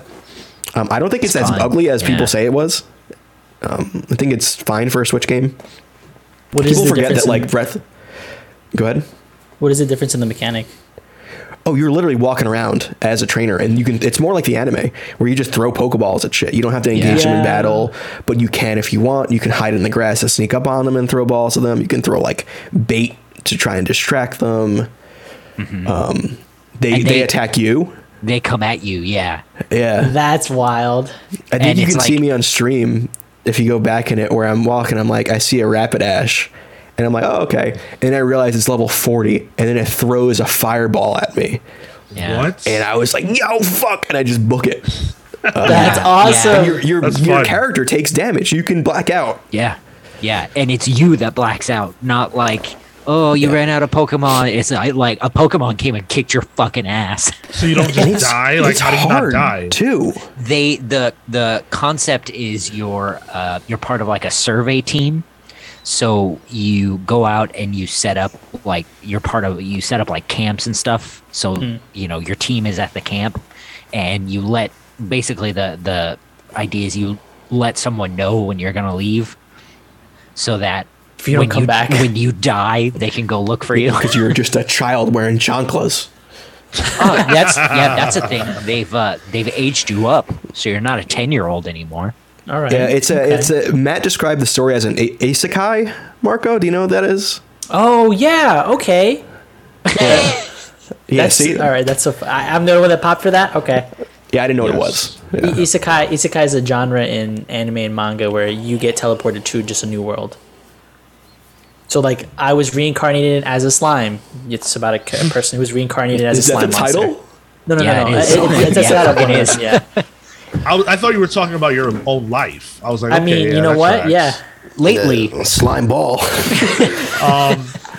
Let's see. Harris said Sean gets extremely animated and competitive. Yes. Oh, I've played Smash with Sean. I've smashed yeah, Sean. we've seen so- that. Yeah. You've never smashed me, bro. You got smashed. Let's be real about what happened. Perpetual bottom here, you know. And even that was like not peak me because I didn't feel competitively threatened. And also, Oh, you can watch it on the Comics Pals YouTube. Wait.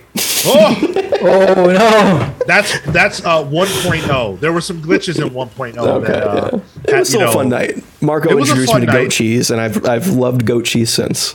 Yeah, bro. Goku's fucking elite. A whole bunch of dudes just playing Nintendo games, and Marco makes a goat cheese spread with blackberry jam, and like, Yeah. it's like not Yo, what I that would have sounds expected. dope as fuck. I would have expected like chips and dip, but yo, you made this bomb ass like. You might have to send me that recipe. That sounds It's- amazing. Oh, he very sent good. me it. I make Yeah. it all the time now. yeah.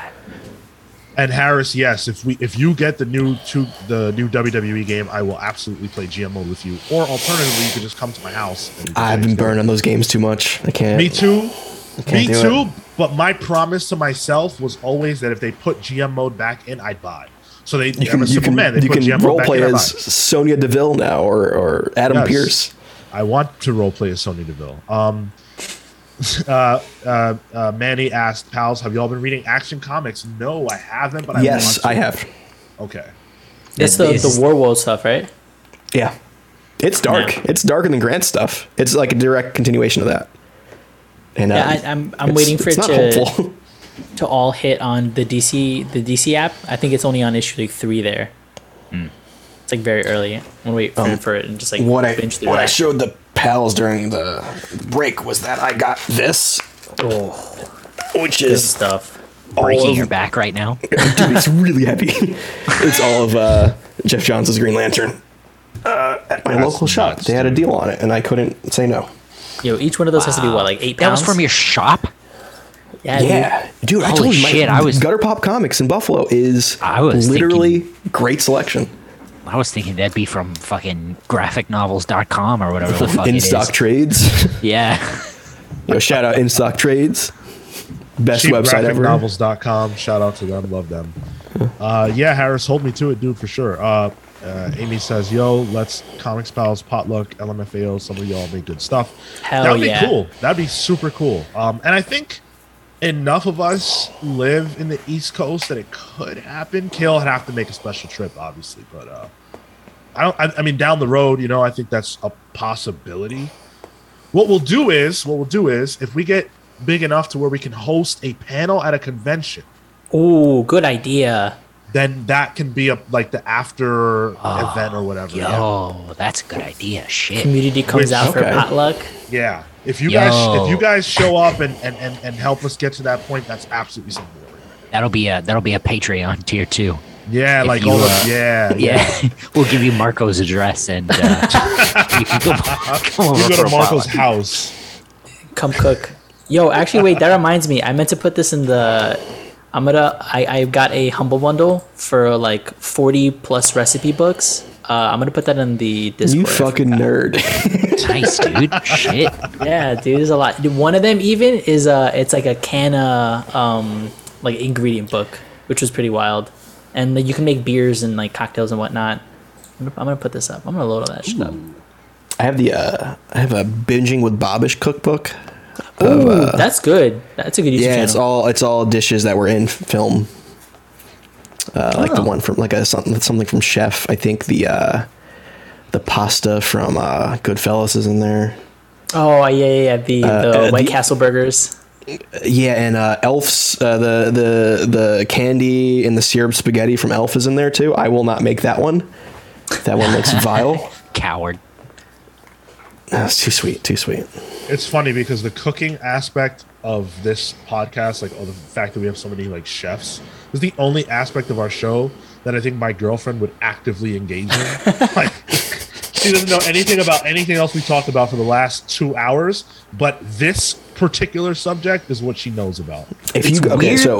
How that's taken off. Like that's been the one good thing out of the Discord that was put together. That's like, all right, this rules. Like it like the Discord is tremendous. It's the only aspect in our Discord that's unique from the show. You know what I'm saying? Like that and the anime stuff, I guess. So in terms of like cookbooks, it's not a cookbook, it's a cocktail book, but this is like the cocktail book for me, Smuggler's Cove. It's like all tiki exotic cocktails, all like mostly rum based. Nice. It is really good. And I got this one from Chris for Christmas. It's called Geeky Bartender, but it has like weird shit in it, like how to make a blue potion from Zelda, or that's so cool. What? A Rincal cocktail from Mass Effect. I don't play Mass Effect.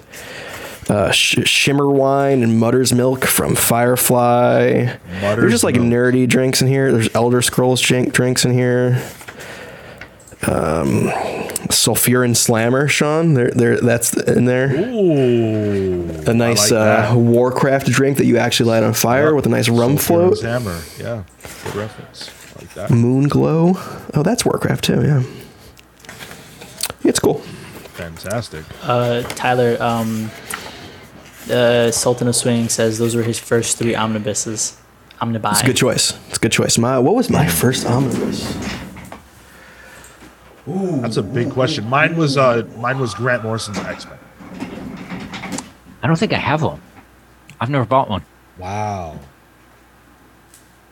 Wow. Yeah, no, I've never. Mine was Secret Warriors. Ooh, God. Hickman Secret Warriors. I want Yeah. that so bad, dude. Yeah. Yeah, for some reason I never bought it, but I want that bad. Yeah, you can do whatever you want, Killer. You host now. Let me, I want to try and see if I can get this fucking sound thing to work the way we. Wait, watch me play it now and you can hear it. I know, right? All right, let's see. Nah, barely. No, that's not it. Okay, let me try. All right. It just breaks my overlay. Oh, I can is the hear only that. thing. And now we will begin the demonstration.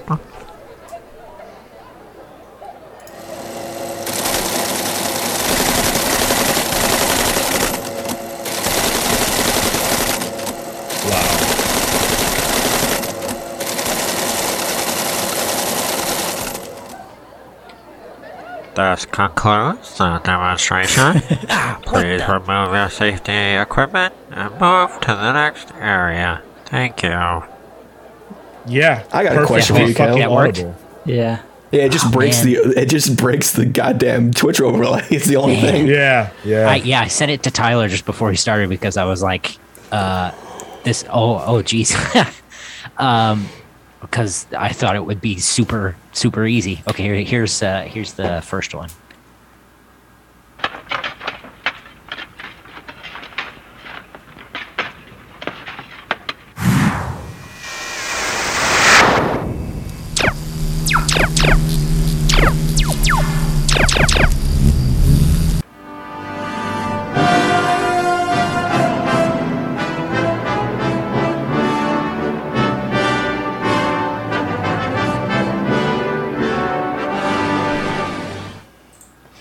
Hold on, guys. There's been some two breaking news things. Two interesting breaking news. Scrat from Ice Age is no longer owned by Disney after the creators won a trademark dispute. Whoa. It's pretty That's actually big. really interesting. Yeah. And Warner Brothers is rumored to want to begin filming on Joker 2 in 2023. Isn't that one of our... Wait, what? It's not an What? announcement. It's not an announcement. Was that my point? I think it was. That's not an announcement, though. No, This is a it's rumor. not an announcement. It's a rumor. It has to be. It has to be fact. It has to be like on deadline. You know, they announced it. All right. Yeah, if you guys want to hear the rest, I'll play them. But Man, the I just wanna game's see if it over. would work. I'm just salty. well, I mean, what else is new? Yeah, I just want to see if that would work. So now we know I can do it that way. Yeah. All right. Let's get out of here. It's been fun. It's been real. Yeah, I gotta go to the post office before it closes. A light up Pokemon. I gotta get ready for the Royal Rumble. What are you doing for the Rumble, Sean? You just shooting the Drinking shit? and doing something else. I can't say. Jerking it. No. I think you can say that. Can I? Jerking it? No. Yeah, sure. Why not? Kale Oh, just- you Kale can say just did. that. Yeah, you can't say what I'm talking. Oh no, yeah, maybe not. You fill in the lines there. Oh, you and Phil are going to be jerking it. No. Dude, I haven't spoken to Phil since they left. Yo, RIP. he texted me yesterday, and he was like, "You trash." Nice. All right, guys. See you guys next week. Thanks for joining. Yep. Really appreciate it. Take care.